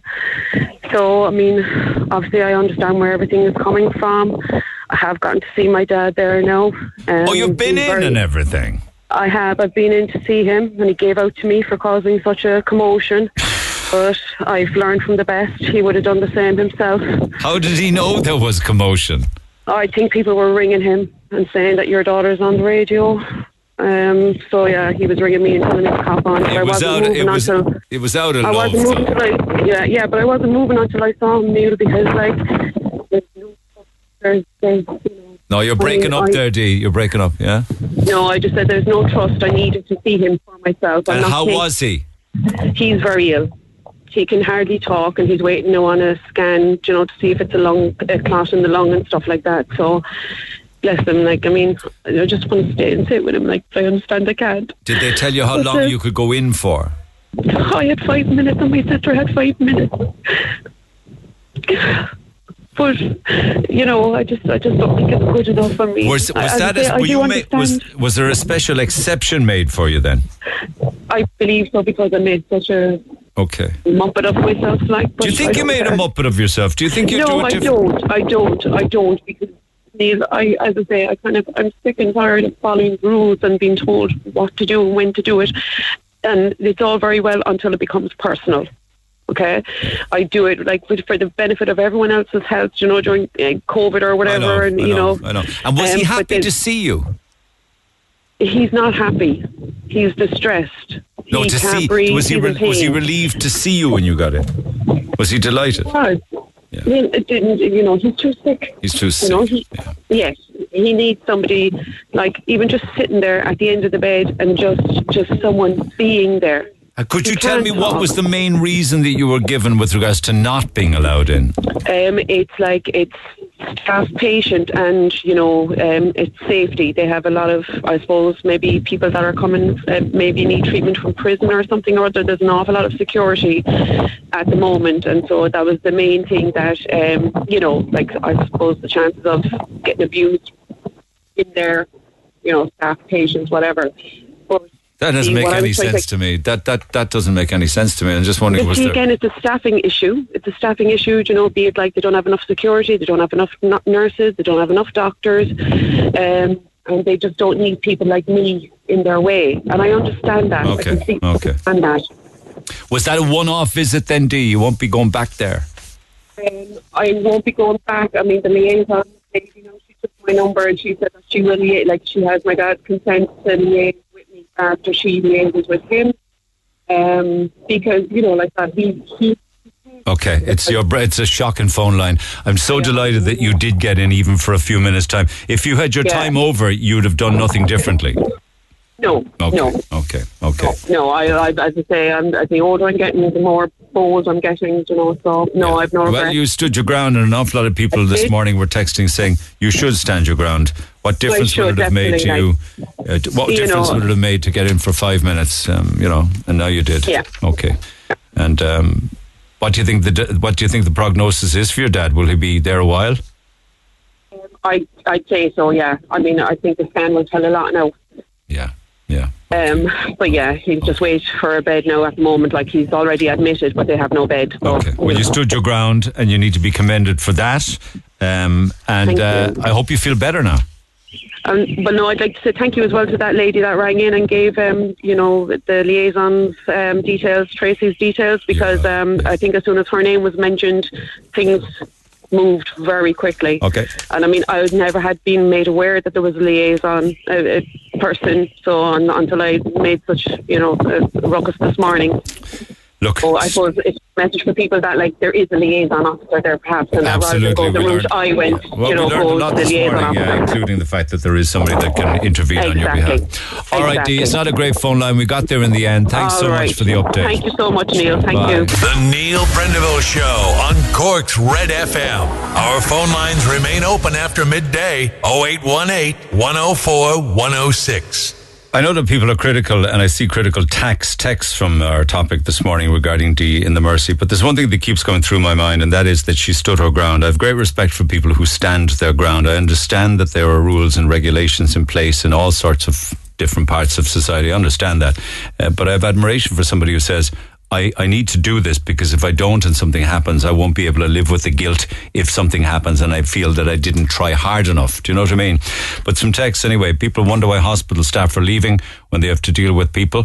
We all understand that she wants to be there with her dad, but the staff must follow rules. People need to calm down and not have an aggressive attitude. A bit of courtesy might be great. There's a vomiting bug going around and hospitals just have to be careful. So when they talk about infection control outbreaks, because of visitor restrictions in place because of infection control outbreaks. We're talking about vomiting bug then, as opposed to COVID risk. I'm Patricia's nephew on the air with you a while ago. That's my grandfather who she was speaking about. We were able to go in one at a time to see him in the Mercy. I can't understand for the life of me why Dee couldn't go and see her dad. There has to be leeway for immediate family to see loved ones. Viruses and COVID apparently will be an excuse forever now. Don't want to give up my details, but my dad's been in a ward in the CUH with 2 weeks. The staff are brilliant. nurses, care assistants, doctors. He's treated superbly. We are so happy that he's in the CUH. He's 92 and the staff are so kind to him and to us. And another one then talking about the memories that come back from 2022, and we got a call to say my mum was dying. We went up and only 2 were left in at a time. We were left outside the main hospital to take our turns to say goodbye to our mum. At 10 to 6, we were taken to the family room in the main hospital for tea and sandwiches. My sister and my niece were in with my mum at 10 past 6 when she died. We were all taken into the day room in the ward and we all got to see mum. I just can't understand why we couldn't gather around her bed while she was passing when she was leaving us. But once she was gone, there was no issue with us being with her at all then. This will stay with me forever, that I wasn't with her holding her hand as she passed. I hope that Dee gets to see her dad. She did get to see her dad, but you're giving an example of the 2 in, 2 out rule. So many different rules were dealt with at the time.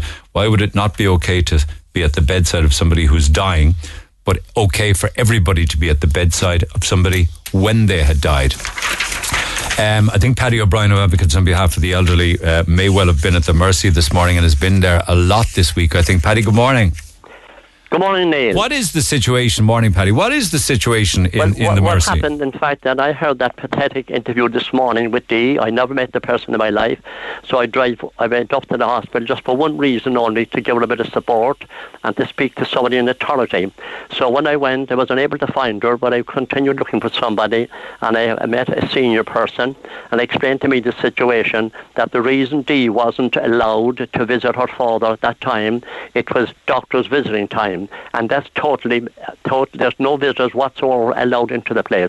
Now, this person I spoke to, I said she was in a senior position, told me that this gentleman, that he's not seriously ill. He's not seriously ill, and I hope that he's listening to this. Hopefully, this will console her. That she got in there, you know that. She got in. Pardon? She got in. No, he's not. No, I'm saying that Dee got in to see her dad. She saw him for a few minutes. Yeah, I know. So what? But when I left her, she was saying yes, in the next 10 minutes, 15 minutes, that Dee would be allowed in to see her father. Right. Yeah. Now, what I would have to say, I think they're stricter in the accident emergency department, because I have my own personal experience. I'm visiting a friend here with the last 7 or 8 days, and I go over every single day, and I have no problem whatsoever. And I find the staff very, very helpful and all that. And I still feel sorry for Dee.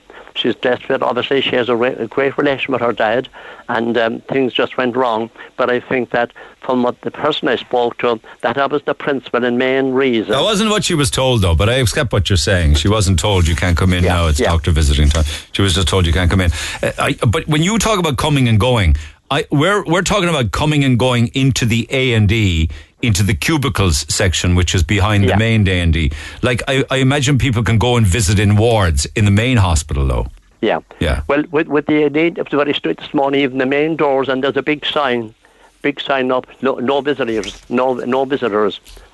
But then this person came along and I explained my situation, that I heard an interview with Neil Prendergast and this lady, and could I speak to the lady or speak to someone in authority to sort of, make sure that she's going to have a visit, or there must be a reason. And when this person came along and explained to me, and what she said to me, I would like you to tell the listeners that was the only reason that the lady came at a difficult time. Okay, it was a busy time for the doctors, maybe different doctors at different beds, and it was awkward, and she had to wait some length of time, Okay, well, thank you for that. But others are saying fair play to her, that, at the end of the day, Paddy, family is all we have, and if we have worry, or if we're in trepidation, or if we feel they're isolated or they're upset, they're frightened, 100%. We need to be able to reassure them, come on now, let's get on with things. Exactly, because when I was driving here this morning, I said, what we don't want is a repetition of what happened up in Ballyknoe. I mean, is it yeah, I know. But is there a vomiting bug in there? Or have they infection control still in there because of what? COVID or what? Where they said signs saying no visitors. The line is bad. All right, okay. All right, my man, well, thank you for your intervention this morning. I just have maybe time for you. Audrey O'Regan. Audrey. Hi, Neil, how are you? Are you telling me that George O'Regan, your dad, who I knew very well, has died? Yeah, he died 16 months ago in the Mercy Hospital. I knew your dad for 30 years. I know. Yeah, he used to paint my house and everything. I know he did. He's a great painter and decorator, one of the best. Brilliant. He was only 63. He's the funniest guy, and what a great man for a story. Loved Cork. Oh my God. Unbelievable. Yeah, unbelievable. I never knew that. I'm so sorry, Audrey. It was sudden, Neil. How long ago? 16 months ago. And was he working away? He did a 12-hour shift on the Saturday. Came home from work, had a drink with my mum out the back, had a chat, went up to bed. He got a bit of a turn. He woke up, he said he couldn't breathe, and he collapsed on the bed. So my mum rang the ambulance. The ambulance came out. He came round. They never took him. He said he is perfect. Everything's fine. He's perfect. And my mum was like, really? No, everything's fine. So that was fine. Anyway, the next morning, I rang my mum, and she told me we all went down to the house. And I said, Dad, go in and get checked. That's not normal. I don't know, girl, I'm going to go off to work, I'd say. I said, Dad, please don't. I said, just go in and get checked. So I rang Mercy, and they said, get an ambulance again and bring him in. There'll be nothing. He'll be fine. Dad went in anyway at 12 o'clock, having a chat. He knew, of course, the ambulance men, having the answer with the ambulance men. He knew everybody. He just all chat. All chat. Great for the chat. Great for the chats and the cups of tea. The paintbrush would be down, and half an hour later you no painting, no Neil, some out. This is just more chats and painting. That's right. So I said, Dad, go in now and get checked. And he went in. I remember him taking off his shoes, and he said, take them in there, they'll be robbed inside, give me my slippers. And he was laughing the way he went into the hospital, and he had his phone on him, texting us all day. And the nurse rang at one stage and said, look, he might have had a small heart attack. The blood to the heart was high. And I said, are you worried? He said, not at all. He's up here. He's absolutely perfect. 6 o'clock, Neil, they rang us and said, your dad took a turn. You need to come in. My dad was dead when we got in. Now, none of us were left in that ambulance with him because of COVID. My God. And when we walked in, and what we saw was horrendous, and 25 of us then were left into the room. I couldn't understand it. We were left go that night. Do you imagine the shock now we got? So we were left go then that night with two blue bags, my dad's stuff, and left walk out of that Mercy. We had no care. We had nothing. So I understand where this lady's coming from. That's her father. I never got to say goodbye to my dad, who was only 63, and he was perfect. Absolutely perfect. He died in A&E after being in there for about 6 hours. Go away. Oh no. Yeah. Did he have a heart attack in the A&E? No, it wasn't his heart in the end. Wasn't it? No, because they said that the second blood they did was low to the heart. So she said if it was his heart, they would have transferred him to the regional, and they would have done a little stint. And he said, Audrey, he'll be absolutely fine. I'm not one bit worried about him. The doctor said to me on the phone at 4 o'clock that day, she wasn't one bit worried about him. And 6 o'clock, they rang my mum's phone, and they said, you need to come in, your husband's after taking a turn. So when you arrived, when you arrived, did you, had he passed away before you got there? Yeah, he was dead. He was dead 48 minutes. When we got in, they were resuscitating him for 48 minutes. When did you get to see him? They were resuscitating him when we saw him. So we saw that horrendous scene of a man that was just on the phone to us, and he was laughing. He was giving out about the dinner in there. He goes, I had a fry up. He said, a fry up me ass. He said, I only got sausage rolls and beans. And I said, Dad, don't worry about your stomach. We'll get you sorted. You'll be home. I'll do a big fry up for you. So was he on a trolley in the A&E? Or was he on a trolley in A&E. He was doing his crossword. His nephew went up to the Mercy and dropped in 2 packets of biscuits to him and some grapes. He was perfect. His own mother was still alive. She only died not even a year ago. She only lasted 11 months after him. Sounds to me as if nobody, including the medics, expected this to happen. No one. Did you, forgive me for asking if I'm prying, but did you get a cause of death in the end, or what? We got the cause of death in the end. It was his lungs. They said collapsed. My God. His lungs, they just couldn't. It was sudden death, basically, is what they said to us. But Neil, the care, we got no care afterwards. How do you say? In what way? Care. In what way? Nothing. We were left to leave the Mercy that night with our 2 blue bags. They said, you have to leave now. We must take him. It was just mind baffling. we were let to leave. No one rang us. No one told us anything. But there was no liaison officer. We kept ringing. We said, my dad died. We want to know what happened to him. What were his final hours?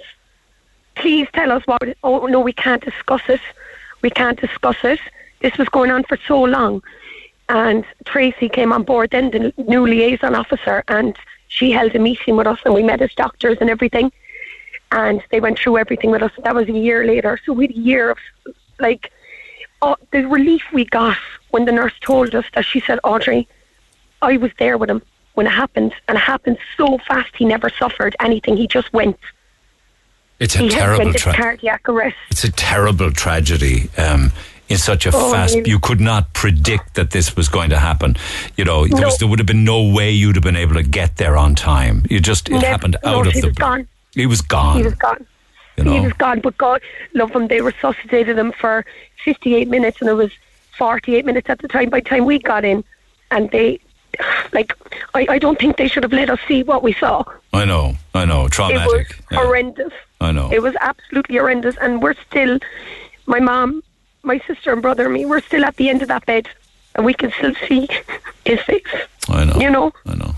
And he was one of the happiest-go-lucky people I ever met. He was always great for that. He was always entering competitions in all the different radio shows I did. And he'd win a lot of them, in fairness to him. And he'd often get on to me for a couple of tickets for this or the Opera House, if you had any free passes for food. And he was just a lovely, lovely man, Audrey. Your dad was a gentleman.